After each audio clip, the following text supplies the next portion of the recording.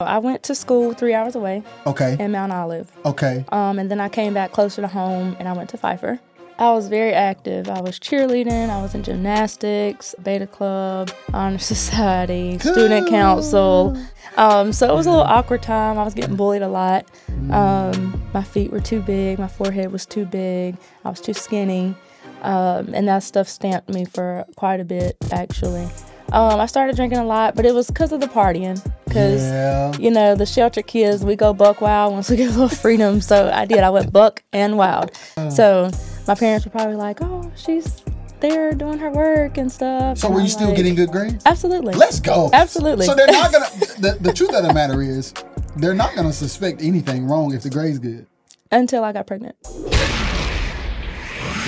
What up, y'all? Welcome to another episode of the RXS podcast. Today we got MaKira Settle in the building. What's goody? What's up? How are you? I am wonderful. How are you? I'm good. How's life? Life is lifing, but it's great over here. When you when you say life is lifing, is it good, bad, in between? Like right now in life? It's great. Let's go. It's great. Great. Absolutely. I'm living my best life right now. Most people, I never really hear people say life is great. I mostly hear people say everything is okay or all right. And some people may say good. I rarely ever hear people say great. That's because you make life what it is. Oh. So I'm in control of what I do every day. I can wake up and be sad all day, or I can wake up and be happy all day. So I choose to wake up and have a great day for the most part. So it's a choice. Yeah, everything we do is a choice. Gang. Yeah. That's a bar. That's a song. we need to get up on that. So I'm not sure if you're familiar with the show, but I like to start all the way from the beginning. Okay. So take me back to where you were born.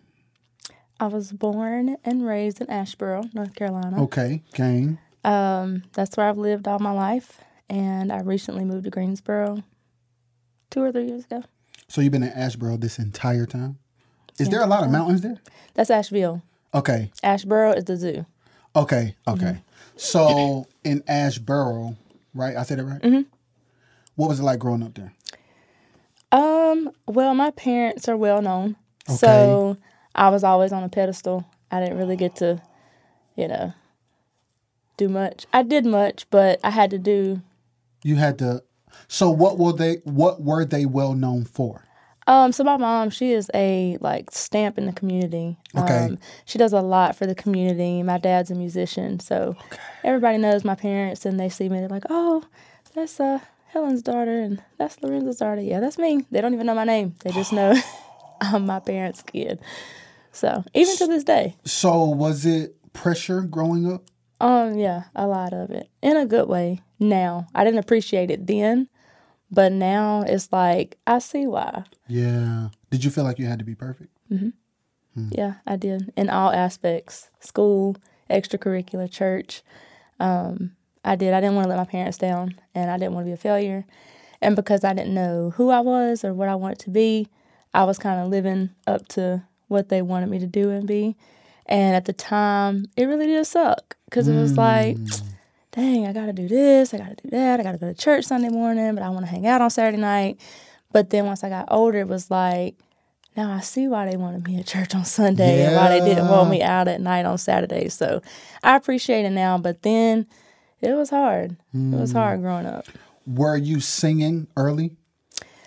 Yeah, I was. My mom had me in the choir. Okay. How old very were you? Early. I would say 5 or 6. Okay. I started dancing first. Okay. And then I was singing in the Buds of Promise choir.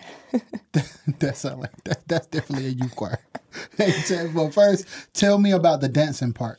So my mom's a dancer. She does mime dance and liturgical dance. And so I think I was dancing before I could walk. Mm-hmm. And of course in the church, my mom was over everything just about. So everything she did, I did. And when she danced, I danced. And when she had the dance group, of course, I was right there. And I started dancing on my own once I got a little older. And I really took to that instead of singing. And I always tell people, like, dance is my first love. And they're like, no, but you can sing. And why you don't want to sing instead of dance? And when people ask me to come to, like, services or programs, they're like, are you going to sing or dance? I'm going to dance. No, we wanted you to sing. I'm going to dance. Why y'all ask? That part. Why you even ask? But what made dancing more appealing to you than singing? There's quite a few things. For one, dancing is like an escape. When I'm dancing, I get to be me. I get to be free. I get to move how I want to move. Nobody has to tell me what to do. I love music, so it's just like flowing to the music. And then when it comes to singing, I was so scared because people are so judgmental. And I was scared, like, what if I get up there and I sing and I mess up the words? Or what if so-and-so saw me at the club last night and then Sunday I'm trying to sing Let Go and Let God, and you're like, you were just at the club last night. Yeah. So it was that pressure of, like, not doing it right and being judged versus just being free. And so I like to dance because that's my freedom. That's an interesting thing to me to hear, because you could easily be judged dancing too, though. That is true. But when you see a dancer, you don't know what the dance moves are. But when you hear a song, you know what the lyrics are. You know what the words are. If I'm singing Let Go and Let God, you know what I'm singing about. If I'm dancing to the words. I'm expressing myself through dance and not through words. So there's not an expectation of what people know of the song with dancing like it is with singing. Right. That's crazy but true. I've never thought about that before. Yeah. Dang. Yep. So was there a point in your life where you decided to embrace singing more? I've come around the last maybe year or two. It's new. Of course I sung in church and that's never stopped. But I don't know, dancing is just my thing. Yeah. But coming around here lately, I've been singing more, and it's more so because dancing was not only a hobby, but it was a gift. Now, when it comes to singing, that's more spiritual for me. It's not just, sing a song. So I had to mature spiritually to really get into my music and singing, if that makes sense. It makes perfect sense. When did you get to the place where you even recognized singing as a spiritual thing? I'd have to say I've always known, because when I was younger and I would sing, I would see people cry, and, like, people would be lifting their hands and they're just like, oh my gosh, you touched my heart, you touched my soul. And I'm just like, I sung a song. Like, I didn't do anything. So then it was like, okay, maybe God is using me when I sing.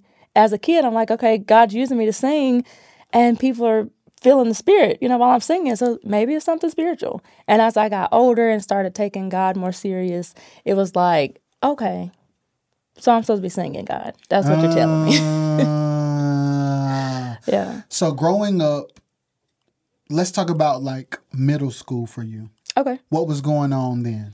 I was very active. I was cheerleading. I was in gymnastics, beta club, honor society, student council, of course, in church, trying to find who I was as a kid.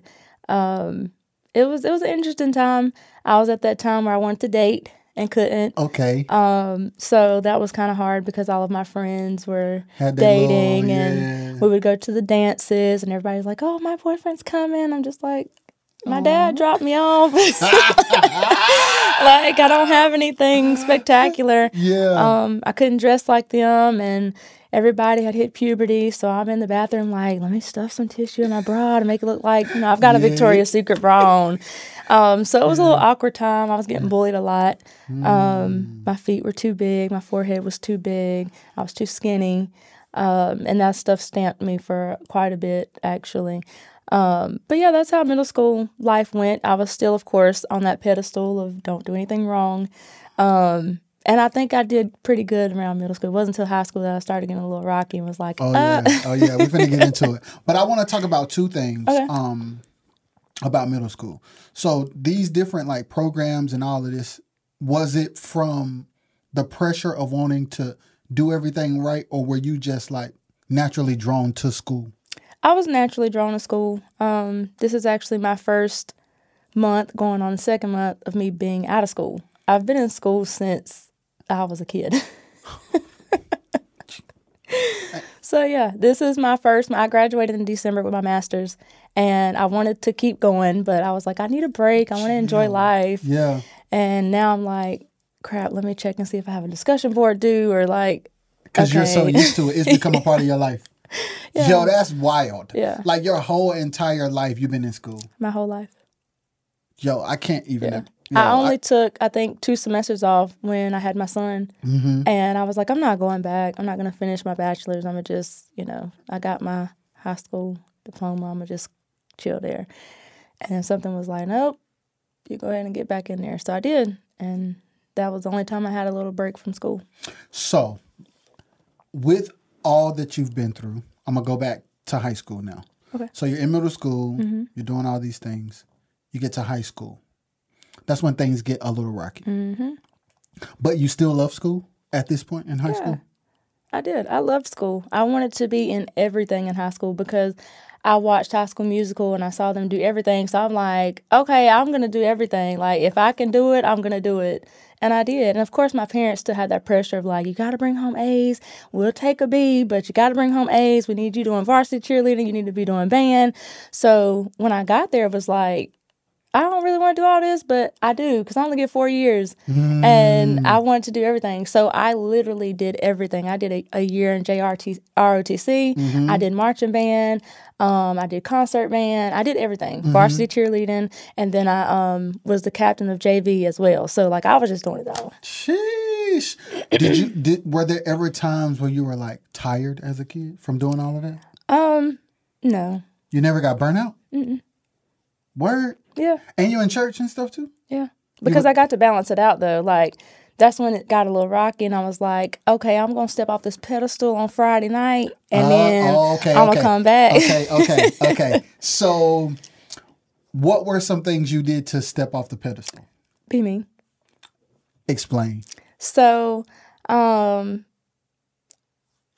don't even know where to start. So for me, I didn't get to do a lot of stuff on my own. So if I went somewhere, I had a curfew, I had to be home. If I went somewhere on a Saturday, I had to be home in time for church on Sunday. So like I didn't really get to do, my friends couldn't say, hey girl, we going out this weekend. Yeah. It was none of that. I had to hear about it on Monday at school.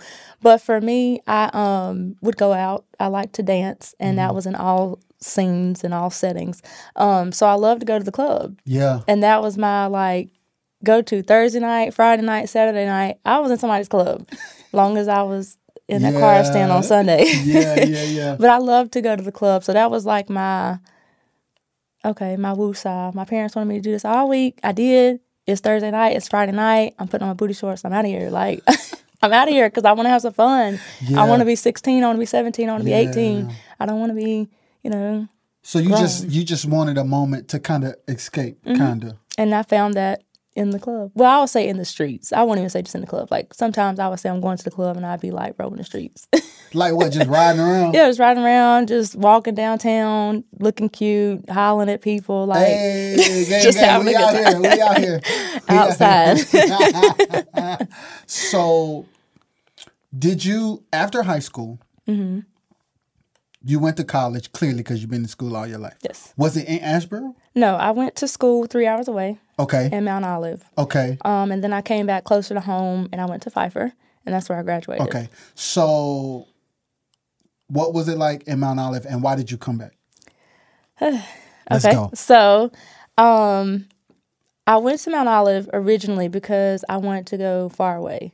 I did not want to be close to home because I wanted some freedom. I didn't want my parents like popping up in my dorm like, hey, just make sure you're studying. So I tried to make sure I went somewhere far away. I really wanted to go to Wake Forest, but I felt like I wasn't smart enough. I mean, I knew I was, but I just felt like I wasn't smart enough to go to Wake or Duke. So I was just like, I'm not even going to apply. Wait, what made you think you weren't smart enough? Why was that even a thought? I don't know. Like I've always had a little self-doubt growing up because I didn't know what I was capable of because I was doing stuff under pressure all the time. So I didn't know like if I did something on my own, like, would I really succeed without the pressure?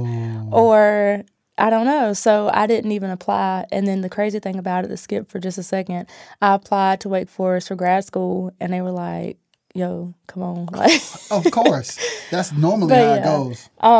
So back to Mount Olive. I wanted to go there, of course, to be far away. I did get a scholarship and stuff for track and academics and whatever.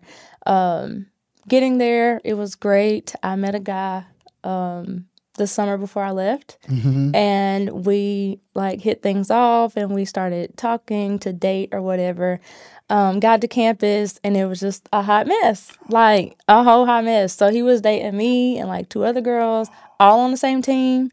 So it became a mess. So one night after practice, him and I had gotten into it or whatever. So he sent his 2 girlfriends to jump me after our practice.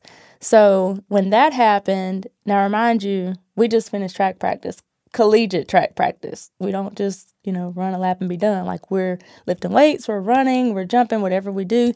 And so afterwards, they were like, let's go. And so they got me from the back, did what they did. I went to my room. I called my parents, and I was like, hey, yo, come get me. I called my sister. When I tell you that 3-hour trip was like 15 minutes for her, she was on 2 wheels to me. So that was the reason why I came back, because I just didn't, I'm not a trouble person. Like, I don't really do much. I try to stay out the way. I've always been like that because I was scared I was going to get a whooping. So yeah, facts. I've always stayed out the way. But when that happened, it just made me feel some type of way, like all the way across the board. So I was like, I'm going to come on home. And I did. And I went to Pfeiffer. What was that like?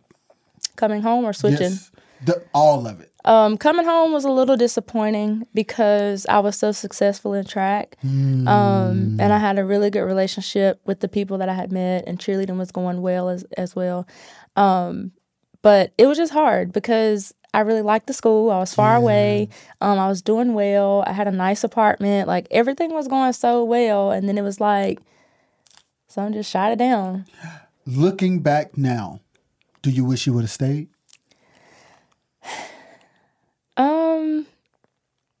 I don't know. I feel like my life would be a lot different if I would have stayed. I know my life would be a lot different had I stayed. But if I would have stayed, I feel like I wouldn't have been as healthy of a person if I would have stayed. And what makes you say that? Because I would have put up with, well, that didn't change, but I would have put up with a lot of crap that I know I shouldn't have put up with, and just having to always watch my back and stuff. Like, I was already kind of self-conscious because that self-doubt was there as it was, and I was a new kid on the block, but I came in with a bang. Like, I was like, I don't care if you're a junior or senior, I'm finna be first place. Like, we're not doing this. So I came in, I wanted to be the best, I was the best, so I already had to look over my shoulder. So to have that extra pressure was like, that wasn't going to be healthy. And then I started drinking. How old were you? I was 18, 19. I started drinking a lot, but it was because of the partying. Because, the sheltered kids, we go buck wild once we get a little freedom. So I did. I went buck and wild. I started drinking, and I then started drinking, like, to cope and to deal with stuff. So that became a problem. And I feel like if I would have stayed, I'd probably be in AA and not on your show right now. So, yeah. So you were able to recognize, do you feel like that was God saying, all right, I'm going to give you a lifeline? Yeah, he always provides a way of escape. So that was my way of escape. I mean, he could have gave me a heads up, but he could have been like, hey, just go ahead and leave. But, it's all good. So you're at, what was the name of the college? Mount Olive. And Pfeiffer. Pfeiffer. Was it totally different? Did you still do track? Did you still cheerlead? It was different in a sense of community because Mount Olive was like lit, and then Pfeiffer's like, praise Jesus, welcome to campus. That's what you needed. So, but they were actually worse. Wait a minute. They were actually worse. So they will praise Jesus on the outside, but they were worse than Mount Olive on the inside. Absolutely. Absolutely. Like, how long did it take before you discovered that? Probably like a week. Wait. So is Pfeiffer, like, I watch movies, right? Is Pfeiffer one of them schools where parents think their children are doing so good, but they really wilding? Probably, because I'm sure my parents thought that I was, like, doing really well. Now, I stayed in the all-girls dorm, but it was the same week we moved in that there were guys down there, and I'm like...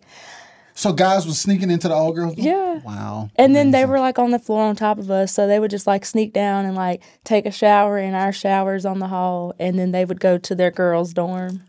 So, yeah. Being typical college kids. Yeah, absolutely. And was that experience something you enjoyed? Yeah, I did, actually. What were you up to? Like, what was the vibe? It was lit. So I played the bassoon. I'm gonna tell some good stuff and some crazy stuff. Yeah. So I played the bassoon, and I don't know if you know what that is, but it's very loud. It's the woodwind instrument. Yes. So on some nights, I would walk up and down the hallway and play the Pink Panther with my band geek friends, and we would like walk up and down the hallways until they either like kick us out or like yell at us. I did go with a group of guys that put condoms on the doorknobs to the freshmen, but I came in, I was, not a freshman, and I was cute. So they were like, oh, come with us. I'm like, okay. So I'm like ripping condoms open. They're like, hey, give it here. So I gave it to them. They put it on the doors. So I did that kind of stuff. And then like I had my guy friends and my basketball team. Well, not team, but the guys on the basketball team, like they would come down and chill out or whatever. Yeah. So my parents were probably like, oh, she's there doing her work and stuff. So and were I'm you still like, getting good grades? Absolutely. Let's go. Absolutely. So they're not going to, the truth of the matter is, they're not going to suspect anything wrong if the grade's good. Until I got pregnant. Let's go. Let's talk. Definitely. So, yeah. Wait a minute. So, where were you at in college when you got pregnant as far as like... I think I was a junior. Okay. Yeah, I think I was a junior, maybe somewhat of a senior. I really can't remember that far back. It's okay. So... Did you think about being a mom before this? Mm-mm. It never crossed your mind? I didn't want any kids. And before that, when I was in high school, actually, my doctor told me, because of the anatomy that I have, that I can't conceive. Like, I scientifically cannot conceive children. So, of course, you tell somebody like that, so I'm going to be like, okay. And you in college? I'm in college and I can't have kids? And I put the condoms on the doorknob, so... Oh my God. So yeah, it was just, I was out here wilding. I didn't really want any kids, though. I did have plans to adopt a child with Down syndrome. Like, that was the only thing I had as far as kids. Like, I always wanted to adopt a little girl with Down syndrome, and that never happened because I got pregnant. So, getting pregnant, is the person who you had a child with associated with your school life? No. So I was heavy in the music industry. Okay. Let's talk. So my dad plays quartet music. Yeah. So I was heavy in the quartet. I was on the scene, every scene, and you seen me. So I was out there. Anytime he had to go, I was going. Facts. And when I was driving, I'd meet him there. So I don't think there was ever a show where he was like, what are you doing here? But I was there. Yeah. I was heavy in the quartet scene. That's where I really did most of my troublesome stuff. Yeah. Once I got that freedom, it was like, okay, I like it over here. Oh, interesting. So it's wild because it's not even college. Nope. It's not even at school. Oh. Now they came to school. Like, I brought quartet to school with me. But it wasn't school related, if that makes sense. Yeah. Yes. So you get pregnant. Mm-hmm. Were you terrified when you found out? Absolutely. Like, I thought I was going to die. Like, I did. I thought I was going to die because I had to tell my parents. Like, that was going to be my first real big, like, shot to the gut to my parents. How old were you? 21. So, in your mind, are you thinking, like, this is my first big failure? Mm-hmm. Yep. And then I had to go through the whole, do I keep it? Do I get rid of it? Do I keep it? And move out because I was still living with my parents, even though I was on campus. You know, it was no need for me to get a place because I was on campus. But it was like, do I just drive out of school, have this baby, move out on my own? Like, I didn't know what to do. I didn't know how I was going to tell my parents. Like, because I still got whoopings. My dad don't play. I'm his only child. So I was getting whoopings from, like, infantry on up to 22. Like, I feel like if he sees some of this stuff on this video, he going to whoop me when he sees me. So, as a grown 21-year-old, you were like, this is a big failure and I might get a whooping. Mm-hmm. Well, I wasn't really worried about the whooping, but I knew they were going to probably like kick me out or something. Yeah. Because I knew they would be disappointed. And I also went to a church where it's like, you got to be married. You shouldn't have been doing it in the first place. So then it was like the church, the community, my parents. It was just like everybody's going to look at me and be like, she fell off her pedestal. So, yeah, that's what I was feeling. And it was a lot. It was a lot of pressure. Like, when I found out early enough to, you know, get rid of it. If but it was like, chose to. Yeah, but I didn't want to live with that either. Because I was like, what if I need this child, you know? What if God gave me this child because I needed it? But my life, like, what about my life? Yeah. So, first, how long did you wait to tell your parents? It wasn't long. It was not long because I couldn't hold it. I just couldn't hold it. And I don't think I told anyone. I mean, I told one person, but I didn't know what I was supposed to do. So I was like, I need to tell them because my mama, you know how mamas are, they know everything. Yeah. Like, so if I don't tell her, she going to pull up on me. She if I put my fork to the side, she going to be like, you put your fork to the side. You pregnant? Like, she knows. So I was like, I ain't going to be able to hide it. And I'm sick easily. So that didn't help. And soon as I told them, I was sick every week. So it was like, had I not told them, they would have found out. Yeah. What was their response? Well, they didn't talk to me for quite a while. It was very awkward because we obviously lived in the same house. It was hard. It was hard. Like, I really thought that was it for me. Like, I thought that was it. I thought they were going to, like, give up on me because, I mean, I had already planned to have a music career. I wanted to go on Broadway. I wanted to travel. Yeah. I had a lot of stuff planned up for me, but I knew when I told it, they were going to, like... So, did you have to leave home? I didn't. Wait. So you tell them you're still in the house with them, but y'all are not talking. It was just that tension of like, we put you up here and you've come down here and now you're on the floor. And it's like, and I think my parents were more so worried about their reputation as well because they're known for having the angel child, you know, and I did everything. I'm the varsity cheerleader. I'm the straight A student. I'm the beta club person. I'm on the honor society. Like, that's what I was known for. Yes. So my first failure was a whole baby. Like, a whole baby. Like, I didn't get caught with weed or nothing. It was a whole baby. So you know what it takes to get to a baby. Yeah. So, yeah, she did all that. Yeah. But the crazy thing, I want to go back to what you said. I don't think parents mean any harm, but it is unhealthy for parents to use their children as like trophy children.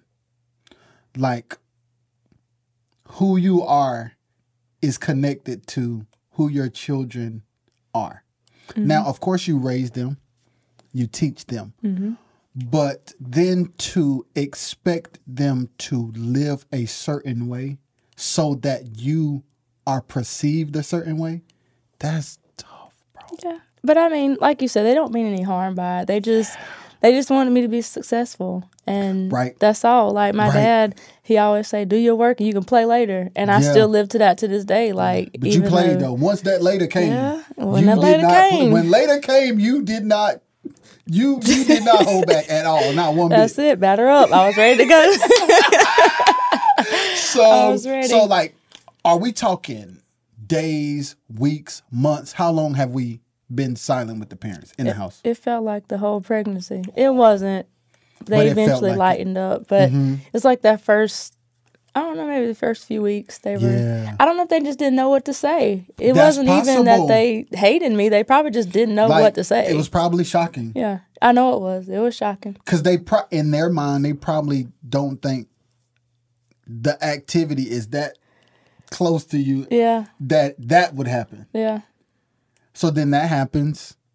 You decide to keep the baby. Yes.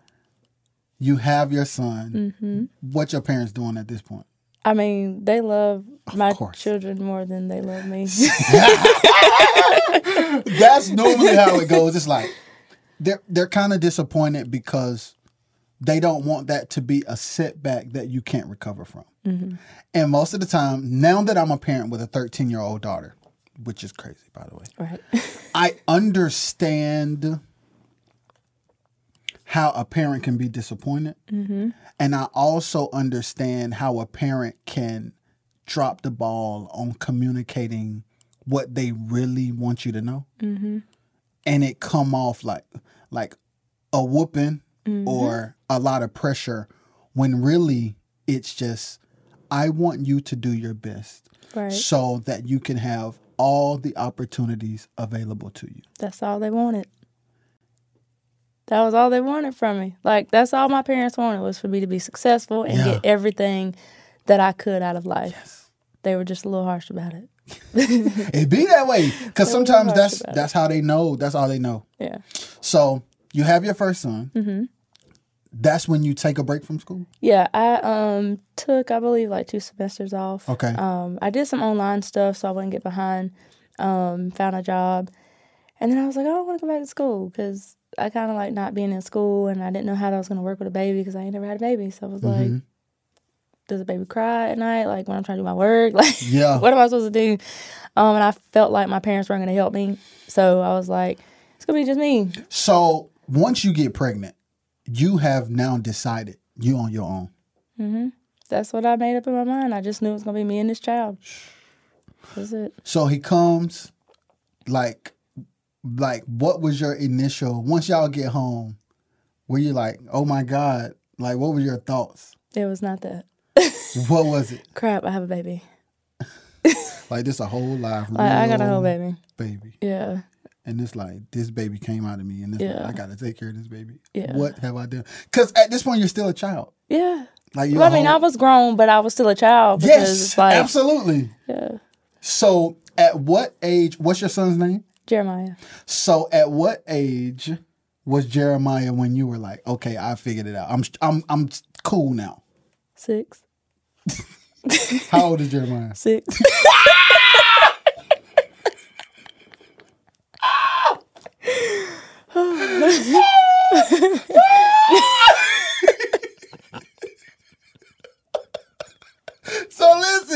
So listen. The plot thickens, guys. Yeah. We are just getting to the nitty gritty. So listen. Okay, you have Jeremiah. Okay, cool. Once Jeremiah, let's say I'll fast forward. Once he turns 2, what's going on in your life? 2. Let's see. I think I was in school. Back in school. I'm really not sure. I think I was, let me see, I graduated in 19. Oh, maybe I was graduating. Okay. Because I had him in 17. I graduated with my bachelor's in 19. Let's go, bachelor's. So come on. You still ain't playing games with the school, though. Yeah, I ain't going to play with school. My dad, he'd come get me. But yeah, I think I had graduated around when he turned 2 or was 2. Trying to figure out what I was going to do with my life. Yeah. Because I didn't want to be with my parents. Yeah. All my life. Yeah.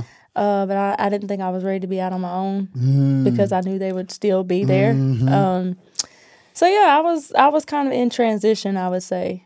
Were you drinking? No, I wasn't drinking. I stopped that when I left from Mount Olive. I think it was just the environment that I was in, really, because that's all we did was drink. Yeah. Every day. Four Locos? Yeah, Four Locos, Paul Masson. Yeah, that's them days. That's them bootleggers. Hey, the bootleggers be good though. Hey, I ain't gonna lie.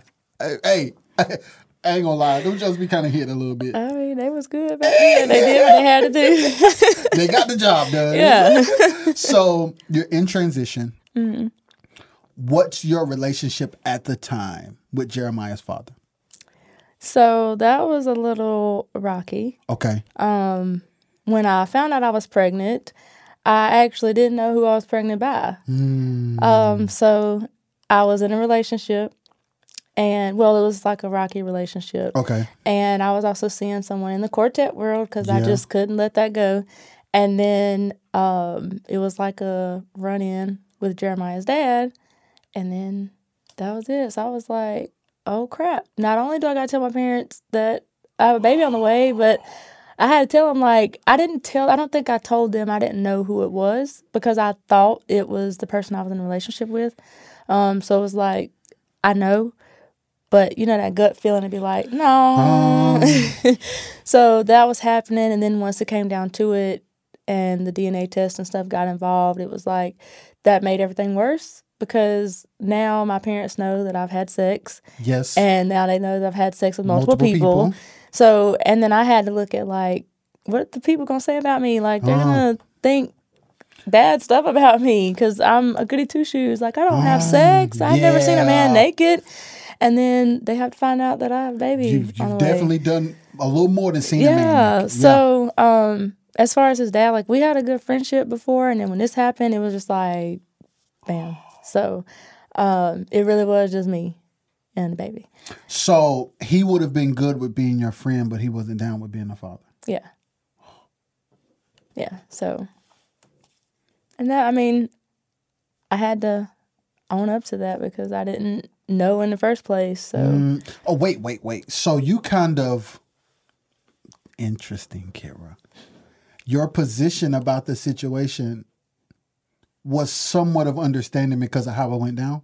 A little bit. I mean, and like I said, we were friends before that. So I didn't know what was going to come of it. Like, I was like, well, maybe we'll start dating or maybe we'll do something. I don't know. But it didn't go either way. So I was just So what about the boyfriend that you had? That how did you tell him and how did things end up? Okay, so I don't even know where to start with that. Hey. So, I don't remember how I told him. Okay. I mean, of course I told him like when I found out. Okay. After I got my life together. Okay. And then I think he might have said something about whether he was really the father or not. So do you think he felt like he may not have been? Probably. But that's because he knew how promiscuous I was. And interesting. Everybody that knew me knew, like, when she in the quartet scene, she in the quartet scene. So I got you. I think he might have just felt like it. So that's actually where the DNA test came in from him. And then we, like, stopped talking. His mom didn't like me. So even before that? Yeah, she didn't like me. So she called that a W. None of his people really cared for me. And he wasn't in music? Well, yeah, he was in music. A different kind of way? He was not in quartet. Music. Get it out. He was in music and in church. But it wasn't quartet. It was not quartet. It was the church scene. Yeah, it was church. Okay. So the church scene. They didn't like me. Okay. People that were associated with him, they didn't really care for me. So I mean, that was that. So I guess they were happy about it not being his baby anyways. And then we went our separate ways, but we still, till this day, like, we're still cool. Oh, okay. Like, I don't have any bad blood with anybody. If people don't like me, that's on them. So I don't have any bad blood with him. Like, every now and then we may run across a post or something from each other and like, oh, hey, how you doing? Good, how are you? Yeah.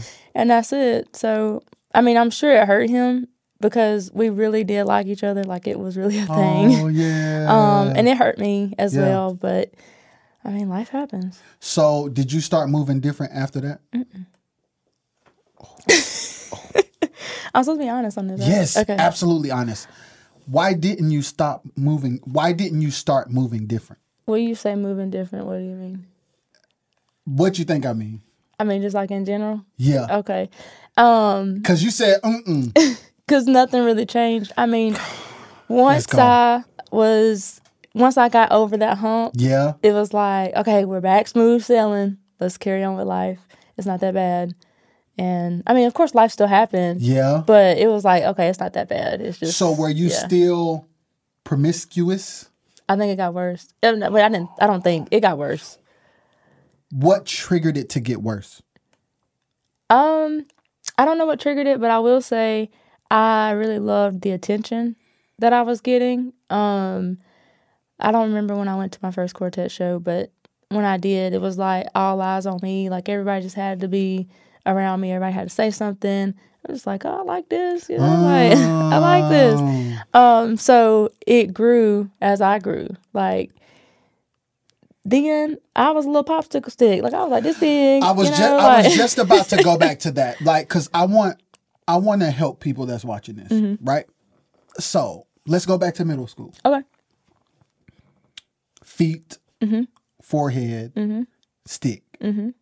That's all been in your mind until the boys start looking at you. I mean, even then, I was still like, how could they possibly be looking at me? And I got my big feet are big, and they can't see my hair past my forehead. Like, I was still thinking about that. But I learned that they did not care nothing about my boats on my ankles. Like, so because they didn't care, you gave them that attention. Yeah, because they were giving me the attention.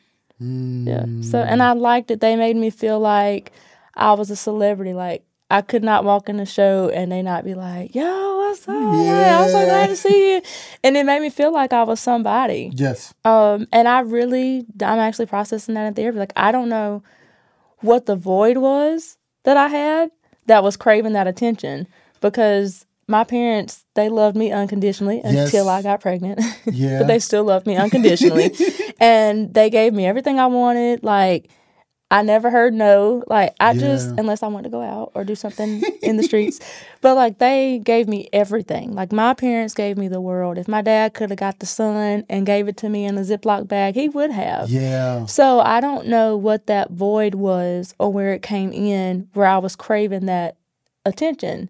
But it was like when I started getting it, it was like feeling something that was empty. And I don't know what that was, but the attention just kept growing. And as I was growing, like I was saying, like I started filling out a little more, and then I got my first tattoo, and it was like, oh, now she looking real good. Like, so it was like the more I did, even more came to me. And I'm just like, dang, like y'all liked me when I was nothing, and now I'm starting to grow up a little bit, and then I get some education under my belt, and, you know, I'm starting to do music more, and it's like, now they really like, you know, wiping my feet at this point. Like, I love it out here. Of course I'm going to stay. So I have to ask you, did anybody end up complimenting your feet? Absolutely. Absolutely. Like, what is that like to hear that after them being picked on for so long? Like, did you take it? Did you think they were being funny? To this day, when people say my feet are pretty, I still think, like, are you fine? Like, are you just saying that because my shoes are cute? Like, why are you talking about my feet? Like, but that's just because people always said, like, my feet were so big. And I mean, they were. I was, like, this big. And then I had these big old size 11 feet hanging off of me. So it was like, dang, my feet really are big. But then I got older, and, like, people would ask me for feet pictures, and I'm like, I'm not sending you a picture of my feet because they're big, they're ugly. Like, I'm not doing that. And then people started telling me, like, oh, I would lick your feet, or, like, I would love to massage your feet, or, like, I'm just like, what? Not my feet, they're big. Yeah. And then I just one day was like, oh, okay. But even now, like, if somebody be like, oh, your feet are so pretty, you just like, you still feel a little, like, okay. It's like to hear you talk. I can, even though you don't know what the void is, like, to hear your story, it makes sense because you're getting the opposite response. Like, when we're not elementary, when we're in middle school and high school, elementary too for most people, right? Like, those years and the opinions and validation or lack of validation that we get in those years, they shape how we view ourselves and how we feel about ourselves. So then you become an adult where, I ain't going to say the N word. Well, brothers is out here saying the opposite. Right. It's like, yo, what is going on? You start flexing a little bit because it's like, what? Maybe I ain't the Bigfoot little right. So we finna turn up. And then that's just how we process it. It's like, you're making up for 8 years, 10 years, 11 years of being told a certain thing. But my mom always made me feel beautiful. But that ain't. I guess. Man, she's supposed to say that. Right. But she always, sometimes you feel like, oh, you're just saying that. But my mom would give me compliments, and she would always make me say, I'm black, I'm beautiful, and I'm somebody. And I would always say that, and she probably was like, okay, she thinks this is corny, which I did. But then I got older, and I was like, oh, okay, well, I really am black. I really am beautiful, and I am somebody. Yeah. So when she complimented me, like, I actually took that to heart. Yeah. Like, now she just be setting me up. But when I was younger, she would tell the truth. Like, oh, your little dress is cute for the dance. Now she let me walk out in polka dots and stripes. Like, my mom she ain't for real with me now. She loved me when I was little, but now she's just like. Oh, go ahead on that. It's perfect. Yeah. Do your thing. So let's fast forward.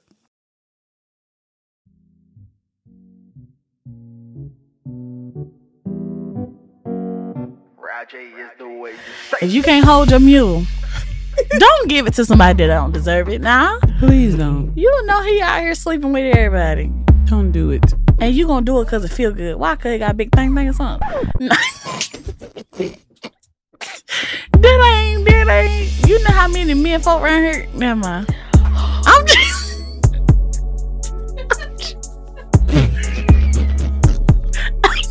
saying, there's plenty of fishies in the sea.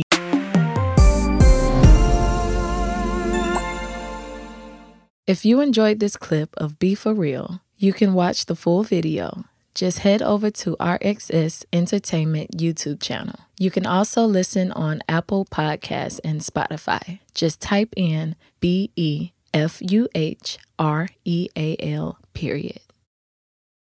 So you're still promiscuous at this point. How old is, let's see how I want to ask. You have a second son. Mm-hmm. How do we get from the first son to the second son? I'm going to just let you talk. Okay. How did I get from the first son to the second son? Okay. So.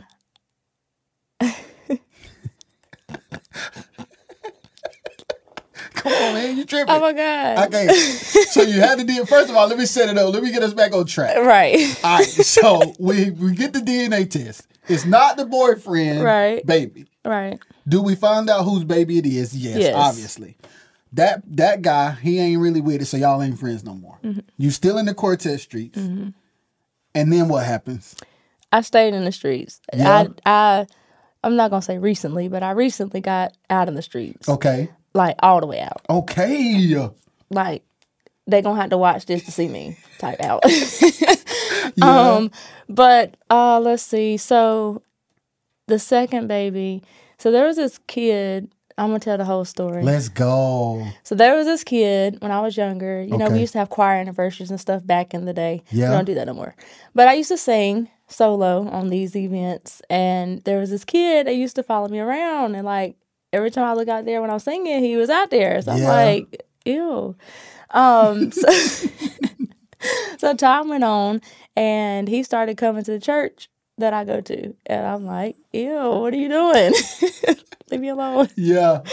So when he came to the church, though, he looked a little bit different. He had grew up a little bit. Oh. So I was like, ooh. Oh. I retract my statements. All my feelings I had before, I don't got them no more. Yeah, so we ended up talking, and I was like, you know what?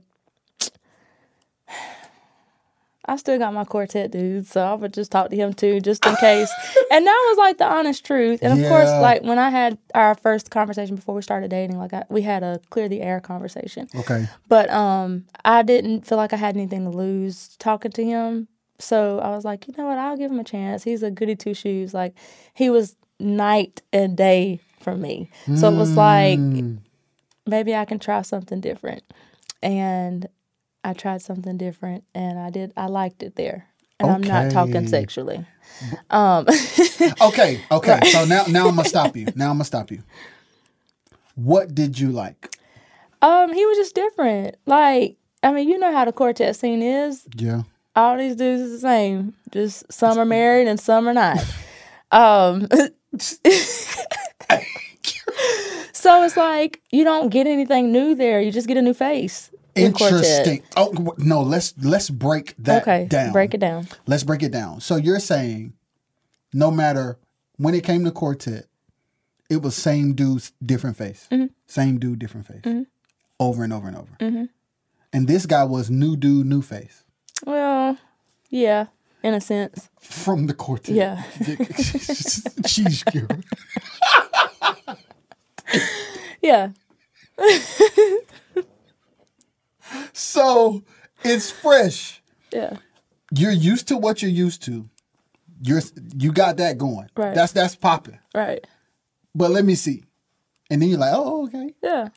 As I say, you'll love it here. So then you end up loving it there. No, he loved it here. Oh. So but what about you? You just liked it there. I'm just kidding. It was obviously I liked him a lot. We have a kid and we're Facts. together.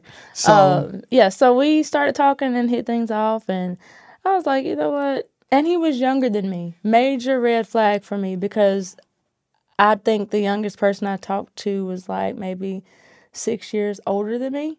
So, but at this time, yes, you've never talked to anybody younger than you before him. No, both of my baby daddies actually are the youngest guys I've ever talked to. Interesting. Okay. So that was a major red flag for me. So I'm like, okay, what can he do for me? Like, I'm finna be grown. Like, because at the time, how old are you? 22? I was 20?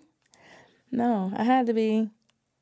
So let me back up. I was 21 because him and I started talking when my first son was 6 months. Okay. So that was then. Okay. But it was just like, yeah. I don't know about that. Yeah. But I gave him a chance, and he gave me something different. Like, he wasn't after me for my body. Well, at least he didn't say that he was. And he didn't show that he was, even if that was his intentions. Yeah. But he wasn't after me for my body. Like, he was asking me questions about me, and I'm like, oh, you want to know what my favorite color is? Like, what?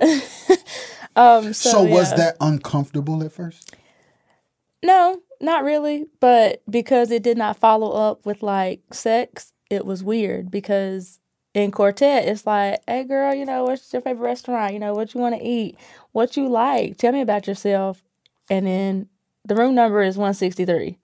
So it was never like a, you know, let me get to know you for real. So with him, it was like, well, I want to get to know who you are. Like, I don't want to sleep with you. So I'm like, oh, this is new. Yeah. But, okay. Yeah. So yeah, we talked and we dated. He was okay with me having a child because, like I said, he is a goody two shoes. Like, I tell you, goody two shoes. He don't do no wrong. Like, if he said hell, he'd probably, I don't know, pass out or something. But he was a really good guy. So he's still a good guy. I said was, but he is a good guy. Yes, I know what you mean. They know what you mean. Right. He was a good guy. So I was like, all right, cool. So he was a good enough guy for you to have an official relationship with? Mm-hmm. So then y'all have your son. Mm-hmm. What's his name? Ashton. Shout out Ashton. How old is he now? He is 4 now. So then y'all do what it takes to get pregnant. Right. And you pregnant. Right. Was you scared to tell me? Absolutely. And it was even worse this time because he was in ministry. I don't know how far he was in ministry at that time. Okay. But he was in ministry. And it was just hard. Like, I already knew the image that I was going to put on that. Like, I knew they were going to be like, oh, she trapped him and she made him have sex with her and she got pregnant by him because, you know. So was he already like preaching and stuff, like going around traveling and preaching, or not really? I don't know. I know he was preaching. Okay. But I don't think he was like out preaching. But okay. He's influential, so people know and knew who he Absolutely. was. And if they knew I was stamped to him, they'd have been like, it was her all day long. Like, they have a baby because of her. So, and I knew that was going to come of that. So I didn't care because, I mean, it takes 2 people. I didn't rape him. So it was like, okay, we messed up. Yeah. So it was kind of hard because now I got to tell my parents I'm having another baby. Yeah. And I was still living there. So it was like, you messing, wait, you messing up. Right. Good God. So it was going to be hard because I was living there. But we were in a relationship. So I felt like I got that under my belt. So this is my man that I have a baby by this time, whereas before I didn't know who I had a baby by. Yeah. And also I don't know if I had graduated yet. Yeah, I had graduated because he was in my graduation pictures. Okay. So I had that under my belt. Like, I done went back to school. You know, my dad was like, you know, you need to stay focused on school. And I thought I was going to drop out, but I got my bachelor's degree. So it's like, I can go in there and be like, y'all, I got my bachelor's degree, but I got another baby on the way. Yeah. But he is my man, though. It is Right. by my man. And I do got this degree, so this is a little bit sweeter. That didn't blow over too well either. But it eventually got okay. Yeah, it was just hard because of who we both were. And I did feel bad. I don't know if he knows this, but I did feel bad because I felt like I had messed up his image. Even though it was mutual, like, I'm not saying he didn't trap me, I didn't trap him. It was mutual, like, we agreed to lay down. But I felt like I had messed up his image because I was having a baby. Even if we would have said, like, let's try for a baby, the people would have still looked at it like she trapped him, or because people knew me as that promiscuous girl. Yeah. So that was hard for me. I went through a lot when I was carrying him. I was hospitalized because of my mental health. And that's what got me to where I am today as far as a therapist. Went through severe depression. I did try to end my own life while I was carrying this child. How many months pregnant were you? I had to be like 7 because it was in October and I had him in January. So it was right around that last trimester. Yeah. So yeah, that was a rough time for me. Yeah, that was a really rough time. Like, thinking back on that, that's probably the lowest I have ever been in my life. Yeah. That was hard. I went to the hospital because I tried to overdose. And then I went and sat in the highway in Charlotte, and it just so happened the side road that I was sitting on, nobody came. Like, I picked the busiest city because I knew traffic is always heavy, and it was like, I mean, no cars, no nothing. Like, why? So, yeah, that's what happened with that. So that pregnancy was hard altogether, just from carrying the child, my parents, the people. Me and him had actually broken up, so we weren't together. Was the breakup child related? I don't think so. No, I don't think so. I don't remember why we broke up. But yeah. But once you guys did break up, did that put more pressure on the situation for you? Mm-hmm. Because now I'm a single mom of 2, and I don't know what I'm supposed to do. Like, it was easier to just end my life than to try to figure out how I'm going to take care of 2 kids and still please my parents and still be an icon for the community. Like, I couldn't do it. I didn't know how. And let's talk about this. It is easy for people to have expectations of us. It is easy for people to desire us to do and be a certain thing. Mm-hmm. It is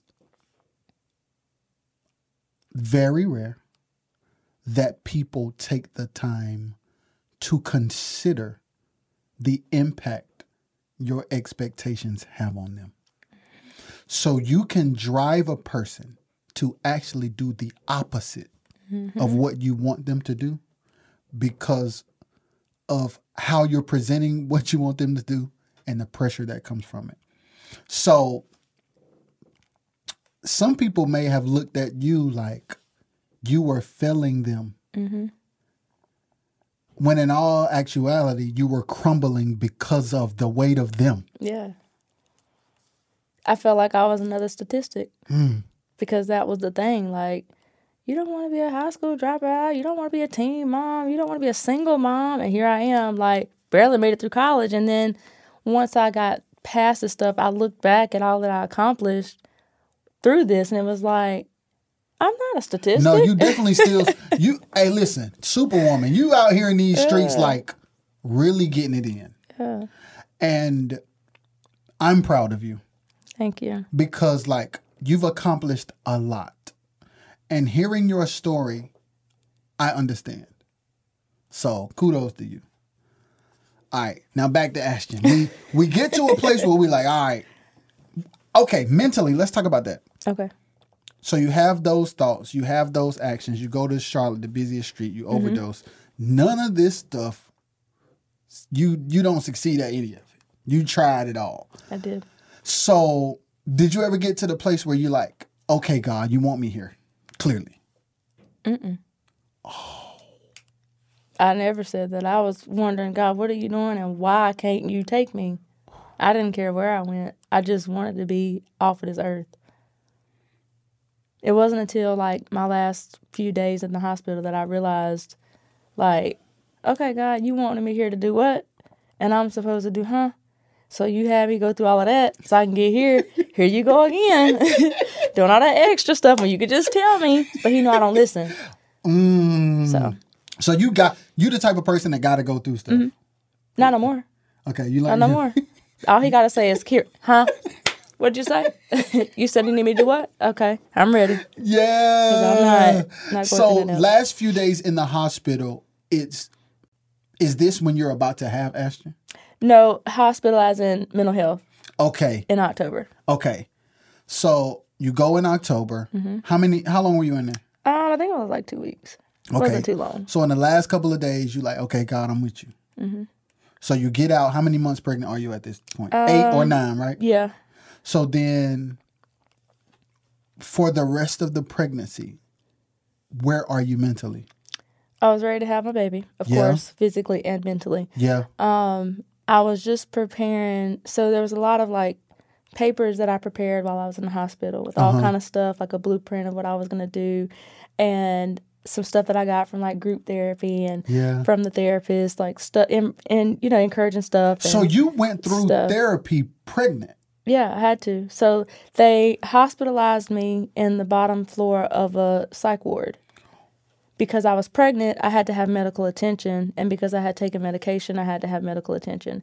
But because I attempted suicide, I had to be in a behavioral hospital. So they put me there so they could monitor my baby and monitor my health.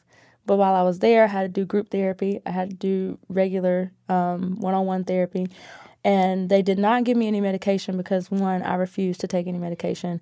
But they did have to give me Benadryl at night to make me sleep because I was crying like all day, all night. I wasn't eating. So they would make me take 2 Benadryl at like 8 o'clock or whatever the medicine time was so that I would sleep because I needed to rest because I was getting ready to have a baby. Yeah. So, I went through all of the therapy stuff. And when I got out, I had to continue the therapy for a little bit because, of course, that was very traumatic. Yeah. And then postpartum, I continued therapy and then I stopped. So, yeah. So how old was Ashton once you stopped? It was only like a few months afterwards that I stopped because I felt like I was in an okay place to not have to go to therapy every week because I was just like, I don't want to have to go to therapy every week. So 2 months old, Ashton's 2 months old. Are you still with your mom and dad? Mm-hmm. So I eventually moved out, and that was another thing I was scared to tell them because I felt like I wasn't ready to be out on my own, and because in a good way they had crippled me to be out on my own because they never let me do anything. Yeah. So it was like when I got out on my own, I was at the stove like, do I turn this on? Like, what do I get left, what do right? I do? Like, what is the washing machine? What's the dryer? Like, why is there water in this one and not water in this one? Like, I didn't know nothing because my parents did everything. Like, when I tell you as a kid, she would pick the purple Fruit Loops out of my cereal because I didn't like grape flavor stuff. Fruit Loops taste the same. Every color tastes the same. Like, I was that spoiled. So I didn't have to do anything. I just take my clothes off, put them in the hamper, and then next week, open my drawer, they're in there.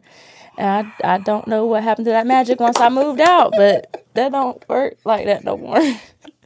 But yeah, they had crippled me in a good way to be out on my own. It was like, I don't know what I'm going to do. Like, I will burn water. Like, I don't know. How am I supposed to feed kids? And I can't even boil water. Like, it's burnt. So it's like, I'm trying to prove to them, like, I've got kids. I'm grown. I can do this. But every 5 minutes, like, Mama, what do I need to do with this? Dad, can you come over here for a minute? Because I needed to fix this or I needed to work on this because I didn't know. Yeah. But I wanted to prove to them, like, y'all raised me. I'm ready to be an adult now. On the inside, I'm like, what the heck am I doing? Yeah. But one day after work, I was actually a teacher. And one day after work, I had been working all this time to save up my money and, find me a place. I found me a cute little condo. I stayed in Asheboro. And so one day I texted them and I was like, hey, y'all meet me at such and such address. I got a surprise for y'all. And they showed up and it was like, oh, whose house will we at? And I was like, I'm home. This is my place. And they were like, your place? You're leaving us? Like, you're moving out? Yeah. No, I don't know.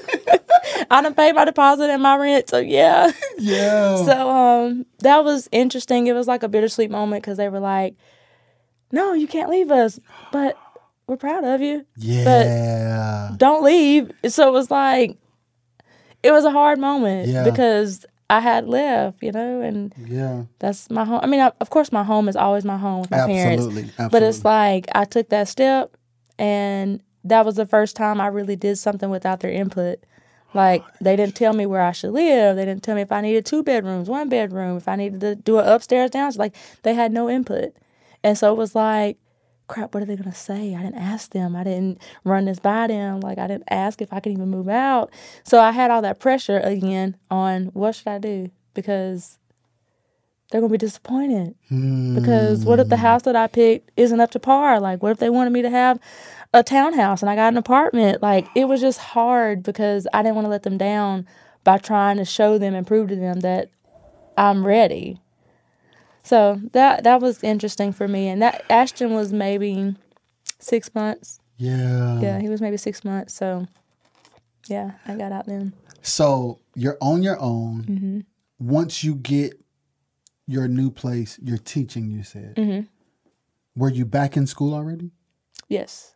And what were you in school for this time? I had started my master's. I was in the preparation stage to apply for my master's. Okay. I think I started like my second year of teaching. I want to say it was like my second year of teaching. I started my master's program. And that was a hot mess. I don't know who told me to have 2 kids, move out, and start school while I'm teaching during COVID. Jeez. And but like, what grade are you teaching? You teaching like kids? High school. Oh, high school. So and I was coaching. What you were coaching? Cheerleading. Track. And I helped out with cheerleading. Let's go. You ain't let it go yet. You still in the game. Yeah. So you're teaching high schoolers. Mm-hmm. You're the mom of 2. Mm-hmm. And you're about to start your master's program. Mm-hmm. And you live on your own. How old were you? I was 23, I want to say. Yo, this is crazy. Yeah. It had to be 23, 24, possibly. So, like, I don't know. Like, when you really, like you said before, when you really zoom out, yo, you out here. Like, with all the mistakes and the things that could have been done different, like, you still doing good, bro. Yeah, I tried. Like, yeah. And that was what, like I said, after the fact, kept me going. Because in the moment, I was just doing assignments and going to class.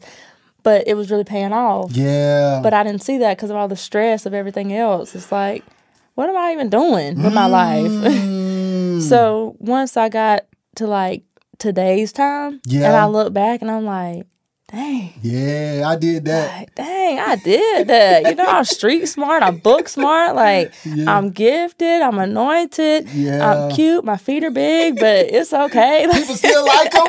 Anyway. So it was like, I look back at everything and I almost missed it. Like, I almost missed it in the moment and after the fact. Yeah. Like, in the moment, I almost missed it because it's like, I'm doing this stuff for nothing. That's what it felt like. Yeah, I just felt like I was doing busy work in life for nothing. And then it was like, once I got here, I'm glad I didn't give up. But I got to this point and I almost missed it because it was like, look at all the stuff I did wrong. Like, look at how people look at me now. Like, I done messed up. I done scarred everybody. Like, they've stamped me with this label and I'm not going to be able to recover from it. That's where I was. It was just like, I was getting ready to miss all my accomplishments because of people.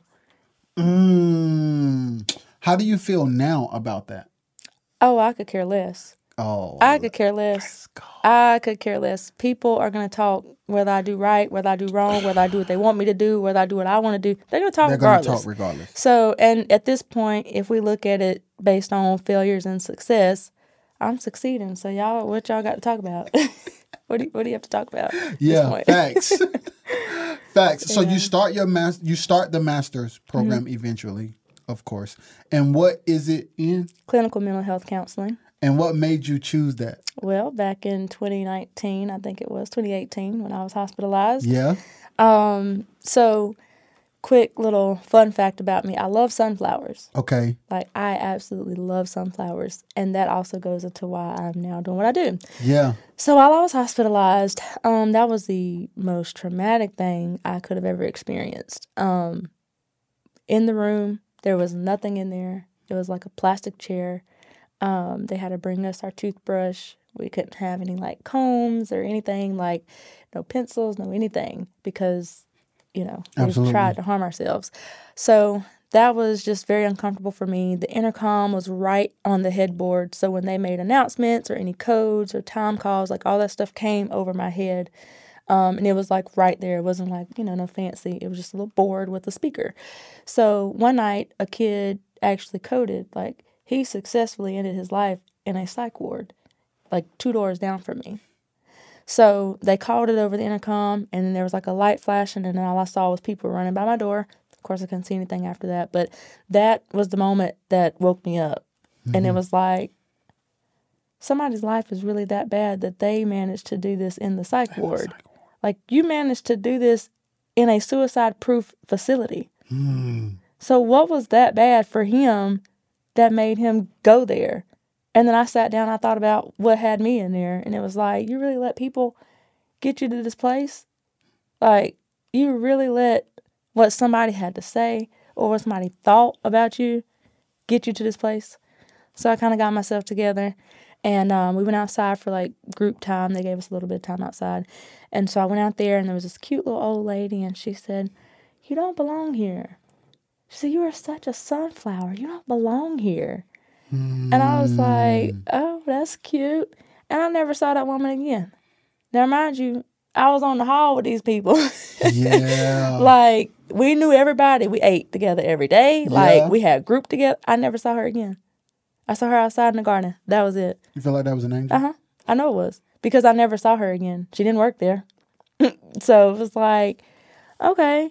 So after that, I went to my room. I guess I started back eating and stuff. I don't know if I was eating before then or not, but started back eating and actually participating in therapy. And I started writing down like stuff, just like random encouraging messages to people and like inspirational quotes and stuff. And I had like a little folder about this thick that I ended up taking home. And it was like a blueprint because some of that stuff I actually talked about in my mental health web series that I started. So it was like, I got my blueprint. Like, God was like, hey, I need you to do this web series for me, but you're distracted, so I'm going to take you through something right quick so you can do what I need you to do. Yeah. So when I got out of the hospital, I started trying to put stuff together, but of course I was worried about having a baby, so having a web series was not any of my concern at that time.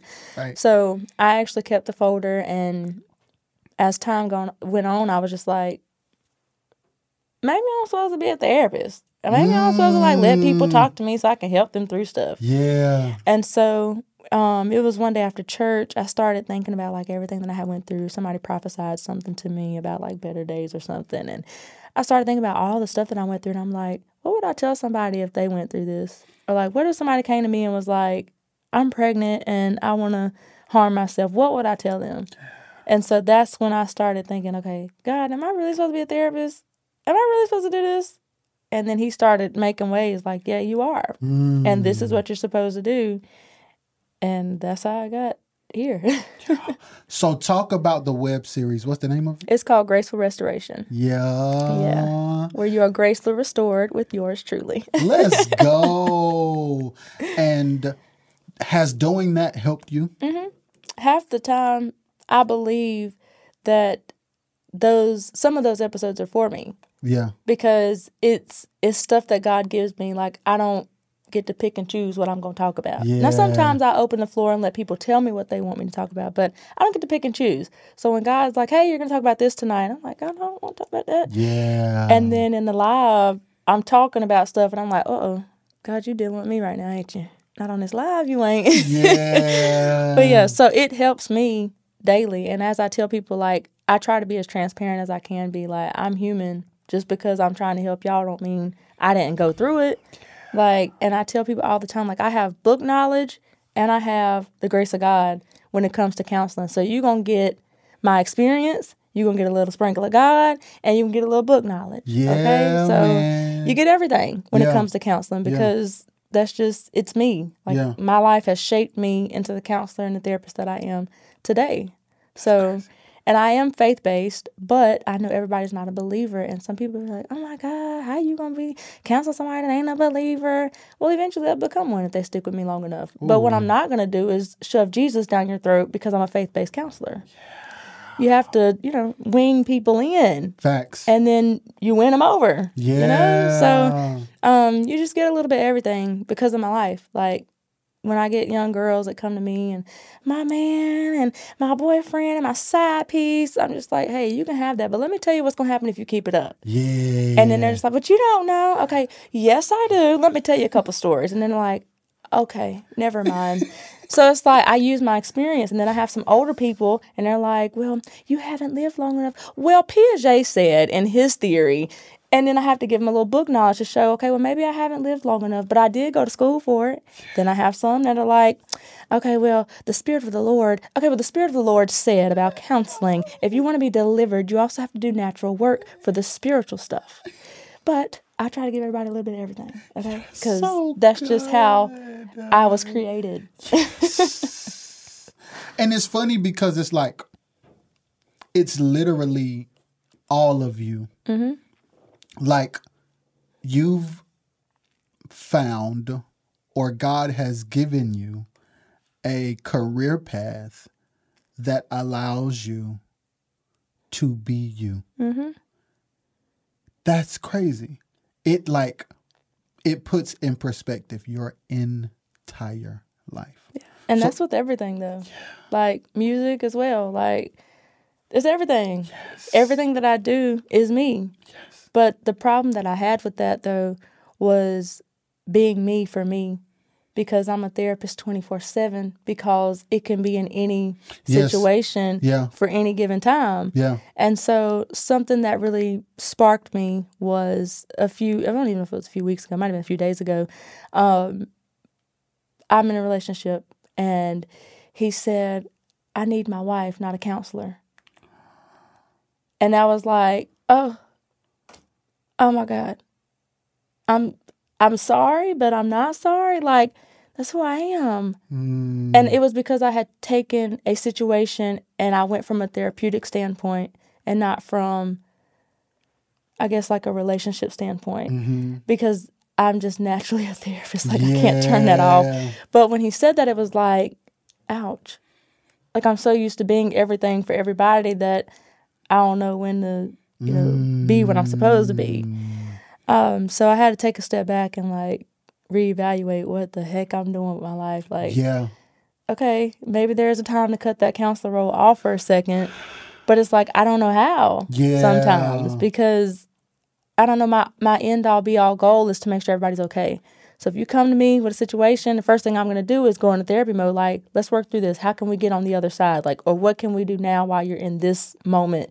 That's just how I think. Mm-hmm. And that's natural. It's not from the book. It's not from Wake Forest. It's just natural. Yeah. But when he said that, I had to really put myself in perspective. Like, okay, whoa. So even with the music, have you found a way to weave that back into your life as well? I have. I don't even know if we mentioned that. The fact that you've had a love-hate relationship with singing. We did not mention that. That's a whole episode in itself. Yeah. That I don't even know where to start with that, because it really is a love-hate relationship. But here recently, like the later part of last year, I started, like, my passion started burning again. It was like, okay, I'm supposed to start singing or whatever. Yeah. And it's a lot of fear. I think that's what fuels that love-hate relationship with music. It's a lot of fear. Like, what if I put this music out and they don't like it? Or what if I do something that people don't like? Or what if I go somewhere and sing and they don't receive me? Or what if I'm at the club singing and then I try to go to church and they're like, you can't do that. So you have all of these thoughts. Yeah. That's a lot of thoughts. It is. It is. So you just say, you know what? Don't worry about it. Yeah. But Don't worry about it. later on in the year last year, like, I started getting some ideas and stuff for this year. So it kind of like I said, sparked that fire of passion back up. So now I'm like, I'm ready to sing. Yeah, and too, like from a I don't know how to say it. I'll say storyline, for lack of better words. From a storyline perspective, the fact that you are a counselor and the fact that you do what you do on such a consistent basis, you would definitely always have a song. Absolutely. Like it's just like the song's gonna write themselves at this point, right? And it becomes another like branch on the tree. Like, this is who you are. These are ways that I help. These are ways that I express. These are ways that I counsel. You may see me over here in this office. You may see me in this church. You may see me in this club. Hey, this is me. Yeah. Big facts. Won't see me in the club though. I mean, they may play your music in the club though. That's what I'm saying. That's what I mean. I don't know if they're gonna play that in the club. They might not play that in the club. I mean, they play Stomp in the club, and they play God and Me in the club. It's a God in me. Hey, you know what I'm saying? So you may say something like you may have a song that like go there. That is possible. You know what I'm saying? Yes. Yeah. And then let's talk about dancing. Have you been dancing lately? Or you ain't did that? So I have a little bit. Okay. So when my grandmother passed in 2020, I had hung my dancing shoes up because she was like my number one supporter. Like, it didn't matter if I was just doing 30 seconds of a dance. She was on the second row wherever we were, and she just loved to see me dance. Like, she would always, Kira, I just love to see you dance. And so when she passed away, I danced at her funeral, and that was it. So you thought that was going to be the last dance? Yeah. That was supposed to be the last dance. And then people were just like, oh, can you dance at this? And can you dance at this service? And I'm like, no, yeah, sure. So every now and then I was dancing here and there. And then I was like, okay. You want to know what's crazy, though? What's crazy? God is never going to let you give up. He ain't. And it's like I'm listening. It's like even when you try, even when you make up your mind to give up, it's like, no, dog. He won't let me give up on anything, for that matter. Yo. Anything. Yo. Yeah. That's correct. Mm-hmm.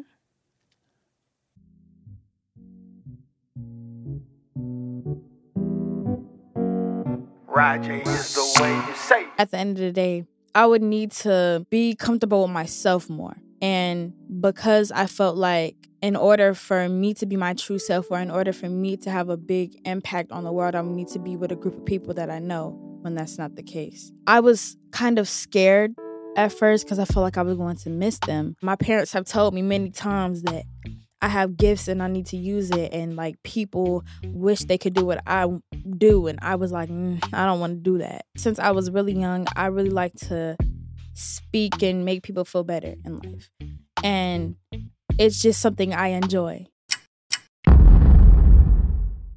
Hi, this is Nay, and that was Nay's Place. If you want to catch more, search Nay's Place on Apple Podcasts, Spotify, and RXS Entertainment YouTube channel. Okay, I'm straight now. All right, so yo, that's wild. Like, to hear you like go through it all, it's like, I tried to give up here, didn't happen. Tried to give up here, didn't happen. Nope. All right, so it's 2024. Where are you now with everything? Music, dancing, therapy, your children, relationships, your mental health, your being, your aura, your you? Where are you? I am, like I said at the start, living my best life. This is the best I've ever felt, the best I've ever been.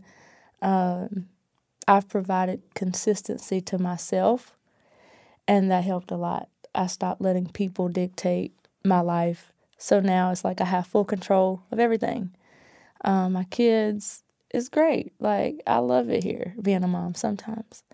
Sometimes when my living room is not a mess, I love it. But I love it. My kids, they're so joyful, and they keep me going. Like, sometimes I have moments where it's like, I hate being a mom.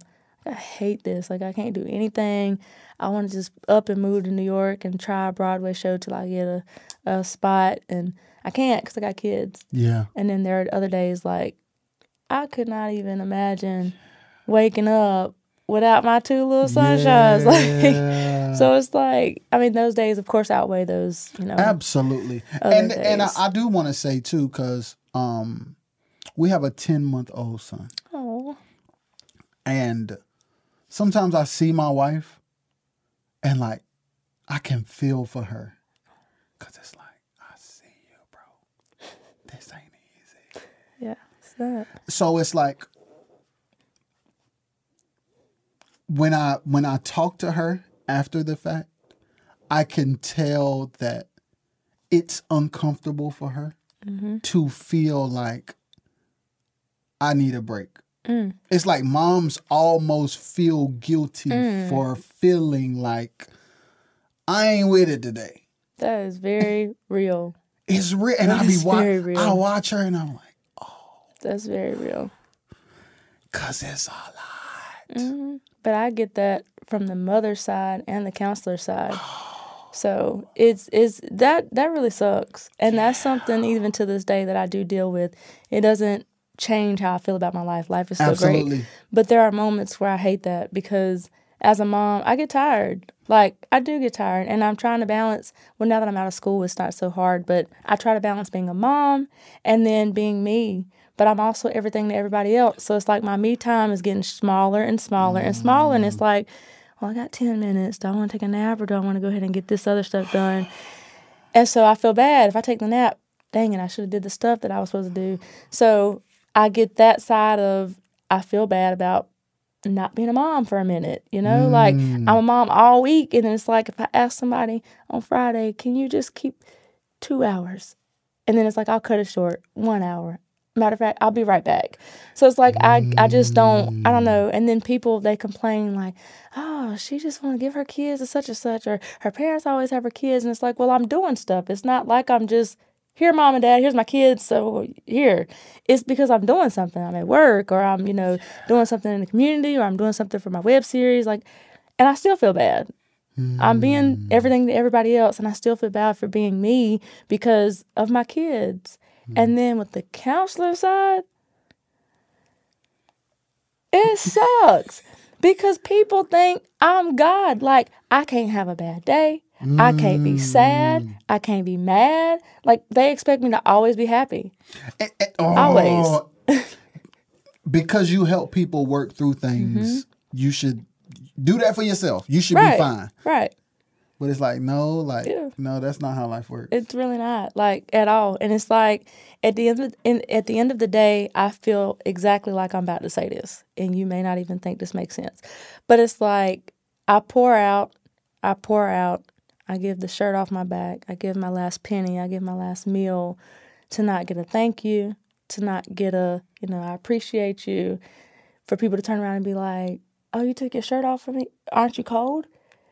But I took my shirt off so you could be warm. Like, that is how I feel. And it's like, when y'all get tired, y'all call me. When y'all are hurt, y'all call me. When you go through a breakup or a divorce, you call me and you vent. I sit and listen to you for an hour. You cry, you scream, you cuss at me, you tell me how you feel. When I go home and I want to vent, I have to open my Bible. I have to sit in the corner and cry. I have to close my mouth because I need to hear what God is telling me to help me through, because I don't get that luxury. I don't get that. I have to open up my heart. I have to open up my mouth. I have to open up my mind, my eyes, my arms for people to turn around and sit in the corner. And even the people that be like, oh, you could talk to me. And it's like, soon as I call, let me tell you what happened. Well, let me tell you what happened to me first. And it's like, you know what? Don't worry about it. I'm good. Go ahead. I'm ready. Yes, normal. So it's like, I don't get the feel as a therapist. They think I'm just happy-go-lucky all the time, which, again, I am. Like, even if I have a bad day, I work, what I do. And them days, sometimes it's a lot. Yeah. And another aspect, we can go into this later, but that's spiritual for me as well because I carry people. So when they dump on me, some of that stuff I carry home if I don't let it go. And some of it I have to carry home because it needs to go on my prayer wall. So I have just recently started learning how to let that stuff go because that weighs on me. But anyways, the days that I have, sometimes they are bad. Like sometimes I get home and mentally I'm drained. I don't have the space for that because I'm not supposed to be drained. I'm a therapist. I know how to fix that. You know how to fix a drainage in the brain, fix it. I don't. You don't cry when you're sad, fix it. I don't know how. I don't know how. I got my own therapist because every therapist has to have a therapist. But that one day a week, I'm sure she is like, girl, Jesus. But it's like, I don't, and maybe people have tried to provide that safe space for me, but because I feel like I'm going to get shut down, I don't take it. Because every other safe space has been oh, I'm here for you. And then you're nowhere to be found. Or when I come to you, you ain't got time. So it's like, I had to create my own safe space because I feel bad for feeling. And I'm a therapist. Like, I feel for a living. Do you not think I take what you told me home or take that after the session? Like, you just cried out about how you were raped when you were 6. And I'm supposed to just be like, yay! No. I feel that. Like, what you give me, my job in the natural is to listen. But my job in the spiritual is to listen. And when I listen with my spirit. Because I have learned, if you're going to talk to me, I need to have given you some relief by the end of the session. Because what is the point of you coming to an hour session and you feel the same way when you got here? But the flip side of that is for you to be relieved, that has to go somewhere. Yeah. And like I said, I've recently learned ways that I can let that go. Yeah. Some it's easier than others, but I don't know. I'm always on the go. So by the time I sit down and unload, I'm a mess. Yeah. I'm a mess. I want to go back to something you said because I don't think you're the only person that feels that way. Hey, even the people that say that they're here for me, I don't necessarily go to them because I don't want to get shut down. Mm-hmm. Where does that come from? Just a pattern of being shut down. It's just the habit. Like, after a while, the boy who cried wolf, see what happened with that? Yeah. I'm tired of, I'm here for you. And then I'm like, okay, well, let me tell you how. Well, you shouldn't feel that way. Or, why do you feel that way? Because you could fix that. You're a therapist. What would you tell somebody? Wait. Oh.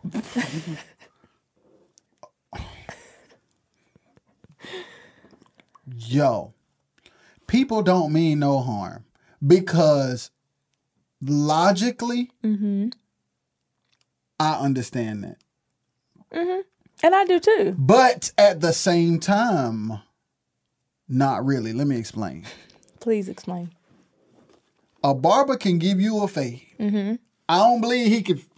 He would have to go through a whole lot to fade his stuff up like that. Okay. Thank you.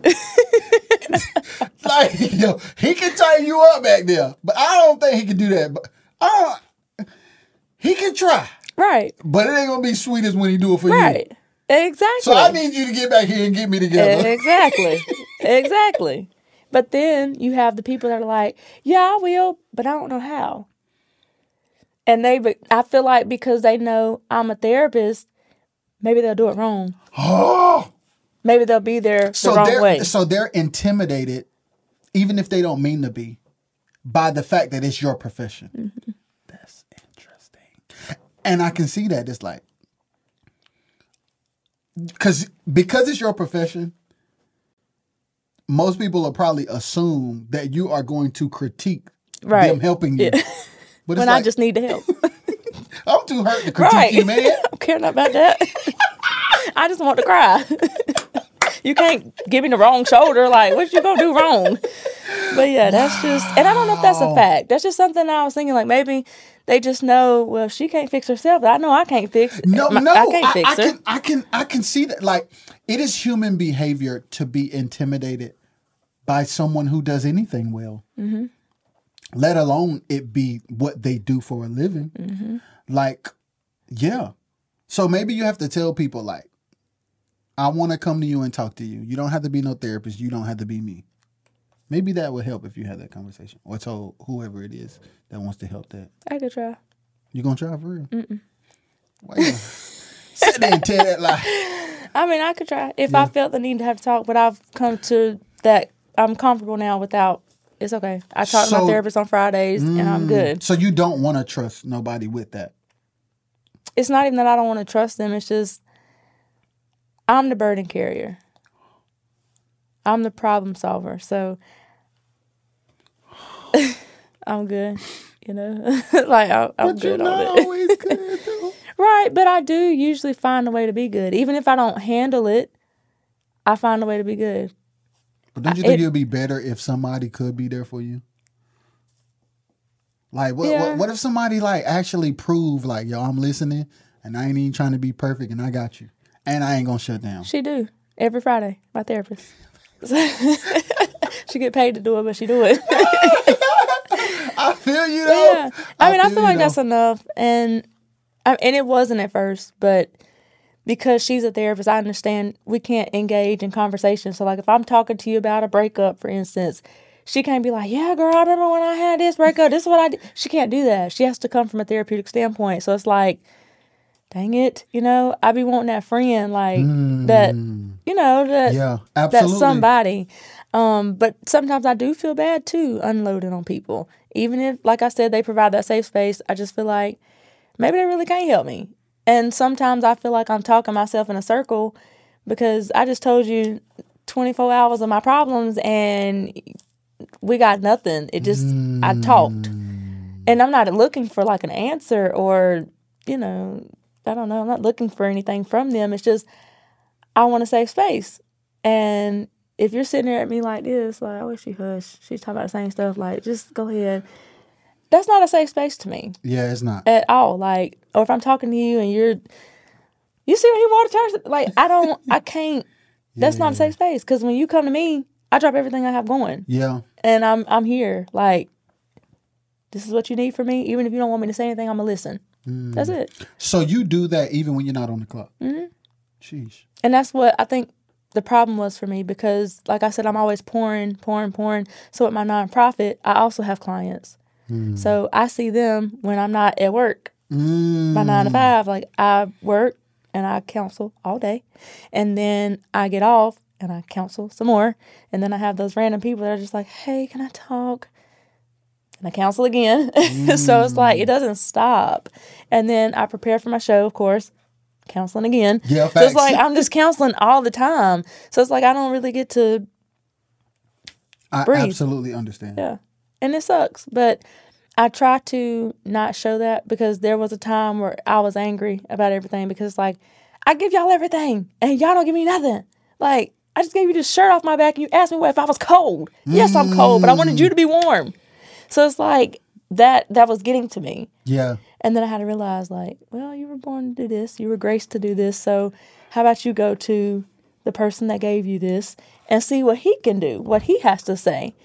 And so I was doing a group therapy session with some women in Winston a couple of weeks ago, and I was talking to them about pouring out and not refilling their cup. And, you know, find something to refill your cup. If you're pouring out, whether it's intentionally or, you know, unintentionally, make sure you pour something back in your cup. And I always have something to say, whether I'm arguing, fighting, singing, talking, counseling, I will always have something to say. This lady said, what do you do to fill your cup? I had absolutely no words. Like, I had nothing to say. Because I'm like, girl, my cup is empty. It's broke. It's on the floor. Like, a piece of it's in the trash can. Like, what cup? Cup? Yeah, the cup you were just talking about. I ain't got one. I don't have one. Yeah. But yeah, that was one time I did not have anything to say because it was like, how do I refill my... God, where is my cup? For real. Like, I done gave somebody the cup. I done poured empty and they had nothing else to give, so I gave somebody the cup. Oh, cup. So it's like, when she said that, I thought about that on the way home, and I was like, I ain't doing music. I ain't dancing. I ain't in school. What am I doing? Like, what am I doing to fill my cup? And of course, naturally, God is filling my cup. Of course, that's not a question. But it's like, what am I doing for me? Yeah. And I'm telling them all this stuff, like, go get your nails done, have a spa day, get with your girls. And it's like, I'm at home Yeah. doing nothing. Yeah. So it's like, I feel, again, guilty for doing stuff. So yesterday, I went out, I had a nail appointment. I was like, okay, I'm going to get my nails done. I had to sing last night, so I'm like, scheduled everything. It's like, I'm going to get this, I'm going to do that, I'm going to get that done. I'm only going to spend $12 here. I'm going to go to Ross, get these jeans. I'm going to get home. And I got in Ross, and God got me together real good. I said, oh, now you're talking to me in Ross, God, wait a minute. So I was in Ross, and my mission was go in there, get your pair of jeans, and get out of there. Well, I don't know any woman that goes in Ross and just goes in and comes out with one thing. Yeah. So I went in there, and I had got the jeans, and I saw some other stuff, and I was like, oh, that's a cute dress. I like that shirt, and I like these jeans too. So I had like 12 things. I went to the dressing room, and I was like, I want to try all this stuff on. So tried it all on. I was like, oh, everything fit. That's the first. So I come on out, and I got halfway down the aisle, and God was like, get everything. And I was like, well, God, I said I was just coming to get the jeans. You know, I'm thinking this. I'm not having like a verbal conversation. I'm thinking like, God, I just came to get jeans. And I know I don't want to spend no more money than I said. And this is not for me. Like, God, I need jeans because I want to go to church tonight in jeans. I want to put this stuff back. He said, get everything. I was like, okay, all right. And he said, this is a season where you get everything you want. You've suffered a while. Now it's time for you. I said, no. Maybe this is me. This is schizophrenic stuff I be talking about. Got a couple people up there, but no, that was really God. So I was walking on up to the register, and I was just thinking to myself then, I was like, that's crazy, because I'm willing to do everything for everybody else.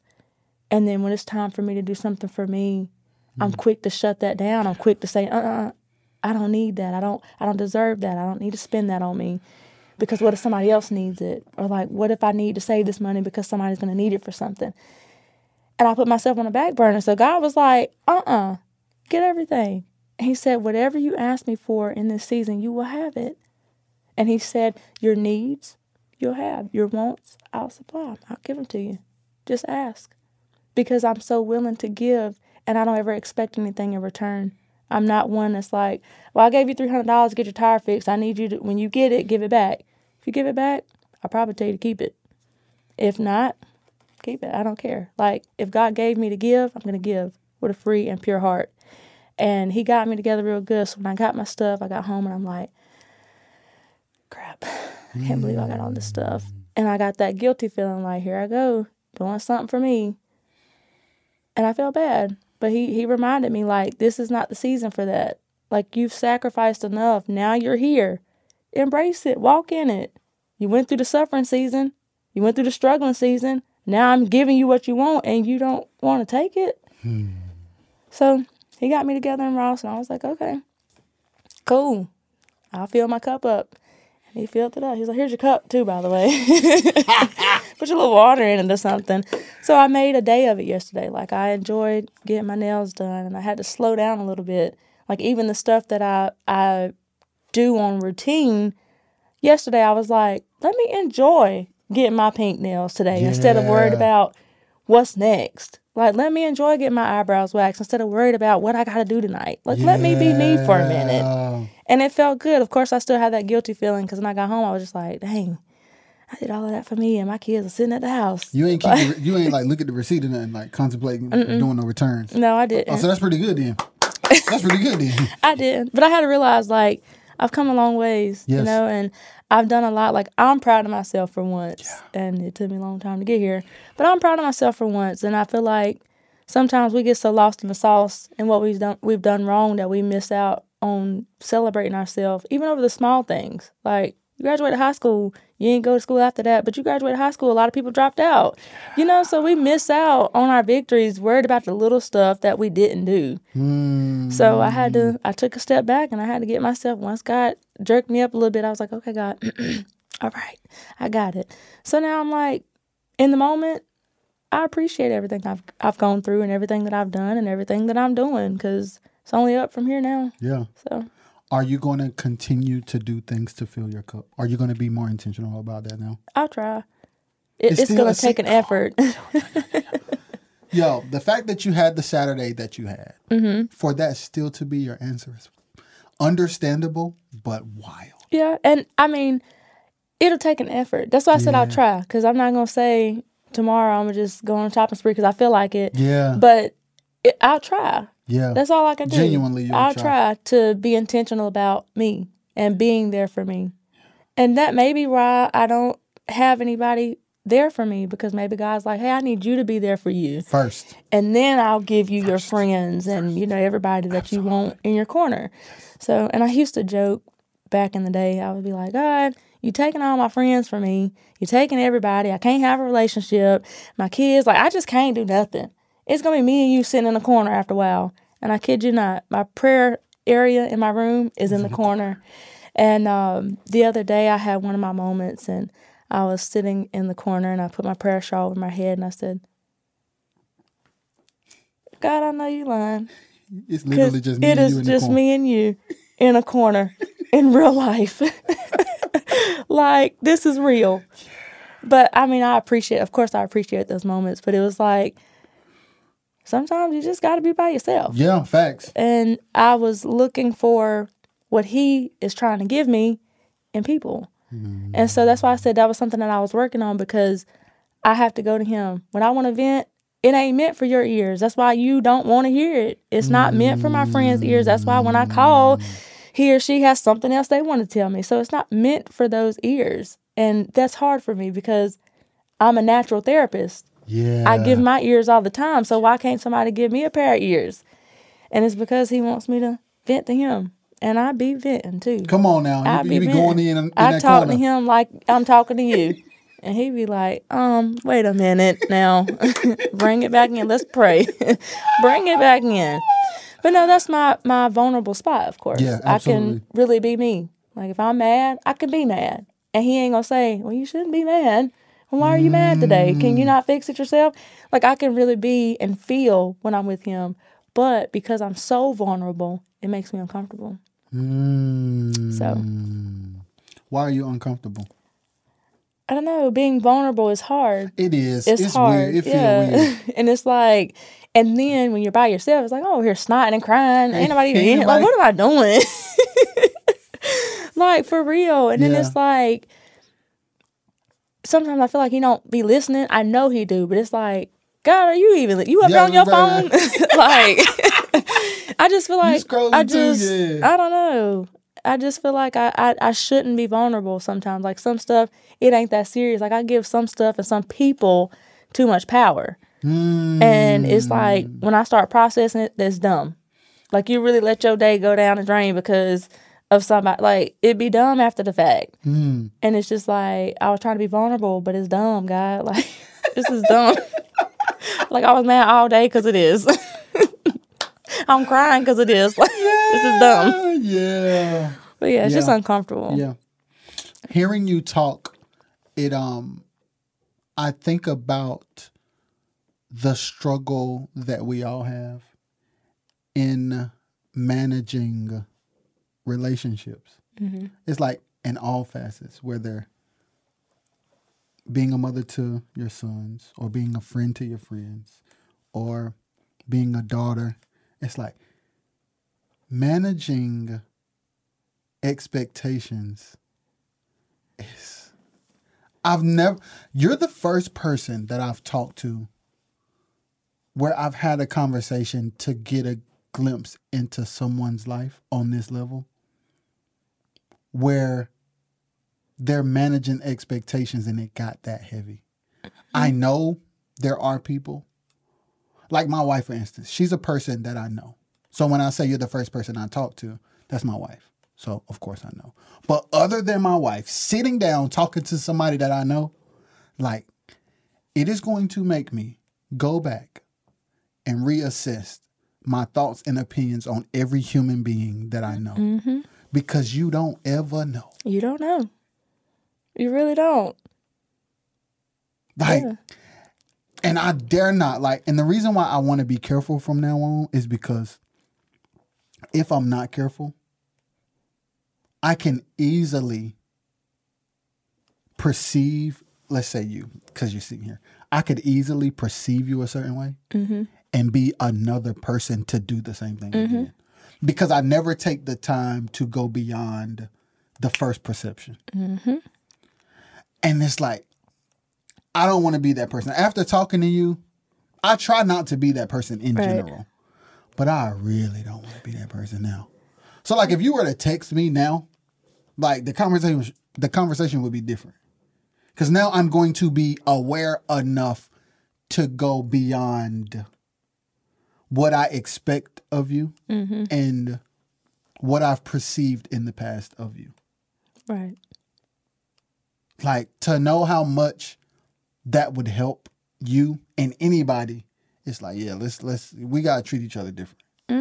Like, That's right. we should, cause you don't know, man. You don't. You don't know. Like, I'm blown away. You don't know. I ain't even gonna hold you. I'm blown away because it's like, you don't know, bro. It don't stop. I mean, even if you make the change, it doesn't stop. Like, even to this day, there are still expectations that I have to uphold. And it's like, the higher I go, the heavier it gets. The more I have to hold on my shoulders, because it's like, oh, you somebody now. So now you really got to do this. And she really got to be this person. So now, but the difference is, I don't care. Yes. Okay, I'm going to climb the ladder by myself, and you can stay down there. You're down there, though. Yeah. You can stay down there and, share your expectations. I'll get back to you when I look back. But it's like, I don't care now. Going where I'm going in life, people always going to have something to say. Yeah. And they're always going to have those expectations. The only expectations I care about is when I go into my house and my children expect me to be Spider-Man. That is it. I'm finna flip off every wall. I'm about to put the Spider-Man mask on. I'm going to climb on the chairs. That's the only expectations that I'm going to try to live up to, because that's all that matters. Like, I could care less about all of this. Oh, you're a licensed therapist. You should. Oh, okay. Thank you. All right. Oh, you're dating a pastor. You should. Oh, okay. Thank you. Oh, thank you. That's it. That's so good. But the higher you get, the heavier the expectations. But that's up to you whether you allow them to. It's a choice. It's a choice. It's a choice. It's a choice. And it's like, not caring. It's like, you know how people say it's easier said than done? For people who serve and who have a heart for people, not caring is like a wild idea. It's like, not caring. Right. Like, you want me to not? Right. I don't even, can I not care? No, that's real. That's like, real. Am I even capable of not caring? That's real. It's not until you get pushed over the edge that you realize, I really can't care. I have to not care. Right. Like, I'm going to die if I continue to care like this. They gonna kill me. Absolutely. So it's like, I have to save myself. And not caring is gonna save. That's my lifeboat right there. That's it. That's it. It's wild though. Like, how do you not? You care so much, and then you just don't care. Gosh. Like, it's the same thing. Though, like, I'm a people's person, but I really dislike people. Yeah. Like, I don't like people.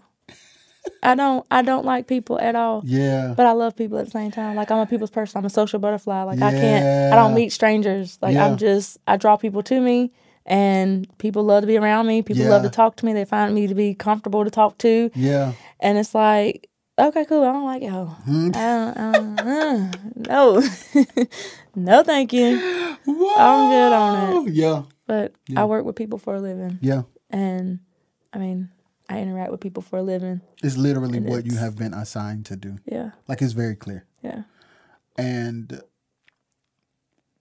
it's inspirational to me because this conversation with you it is showing me how to handle me, and it's showing me how to handle people that I'm close to.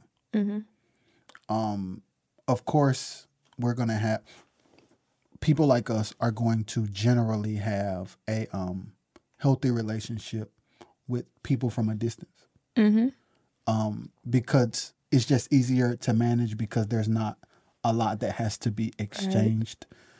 The real complication is the close people. And it's like you're teaching me how to treat the close people. It's like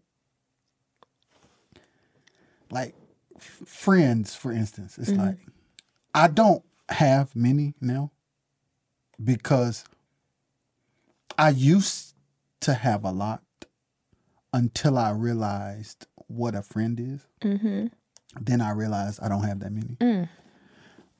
And now to add a layer to that, to the few that I will have in my life, this conversation with you is showing me like how to handle it. I'm glad I could help. Like seriously, Kira. Like on the deepest levels of human relationships, like you have shifted something in me that's making me consider things that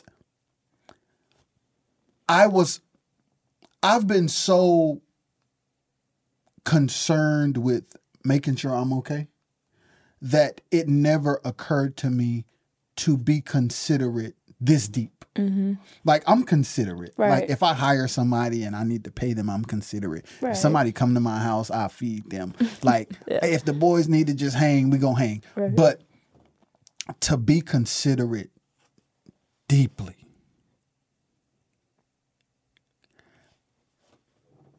I don't know if I've ever known what a true friend is before today. Like for you to say, I don't even go to people because I don't want to get shut down. It makes me look like if one of the homies texts me like, oh, bro, I really need to talk. I'm treating that different from now on. Because that could be a life-changing conversation with my friend that I don't have because I'm going to finish a song for a client who ain't even paid me all my money yet. So I'm in a session. What? Yeah. It's that's deep. Yes. Like, yo, I'm busy, man. I'm working. Well, you actually ain't been paid yet. And but even you could really do that tomorrow. Even though that's the case, even if you weren't working or even if you got paid, the fact that he reached out to you shows I trust you enough. I need you in this moment.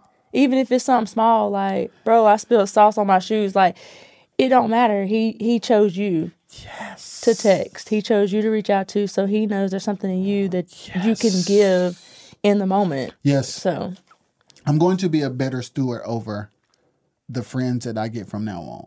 Now, don't be a therapist because they want a friend. They want a bro. But you want to know what's crazy? You want to know what's crazy? Yo.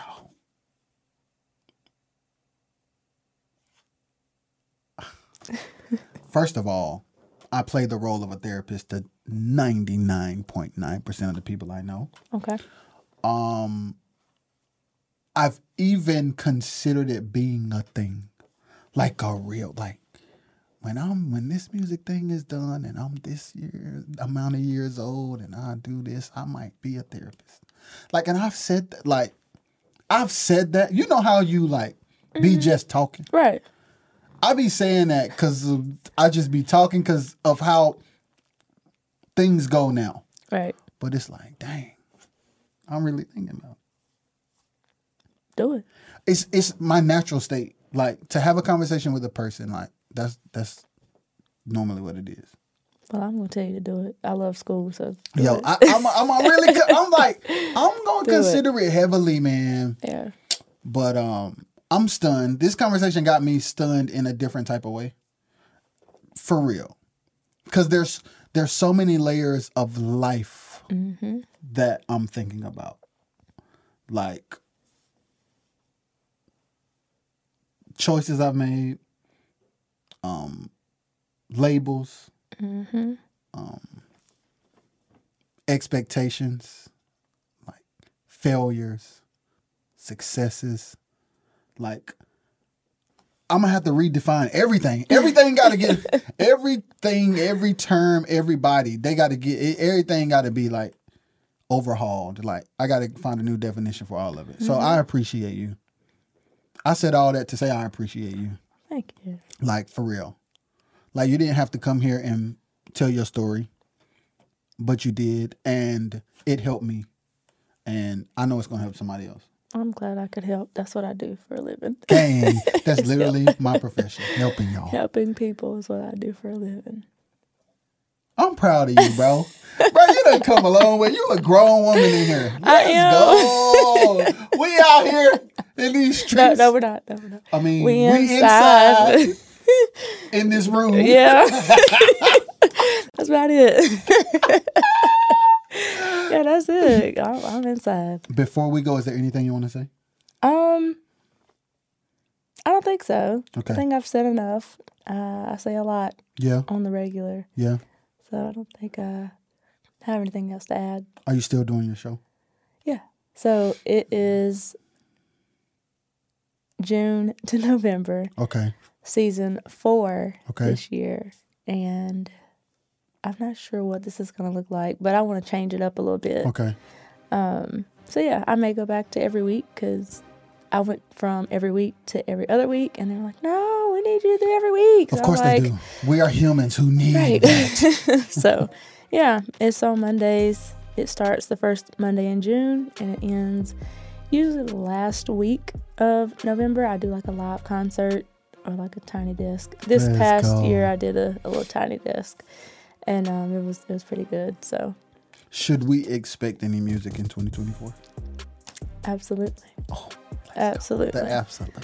Absolutely. Let's go. I feel like I'm on like overload right now because I have so much in me that I suppressed over the years. Like I had songs that I was supposed to release last year, and then the year before that I wrote some stuff, and it's like now I got like people running around up here like, hey, we got this song, we got this album, this goes there, and this goes there, you need to record this first and then get this out. So it's like I have a lot. I want to do a couple shows too, and maybe do a couple of lives or something. I want to do quite a bit, so y'all gonna get tired of hearing me, but I don't care. I don't think they will. I won't, personally. I don't think y'all will either, but. Yeah, I don't care if y'all get tired of me. Facts. Because I'm still gonna release my music. Yeah, so. Again, thank you. Absolutely, and thank you for having me. Absolutely. I'm honored. Hey, gang. Y'all, this has been another episode of the RXS podcast with MaKira Settle. We out. Peace.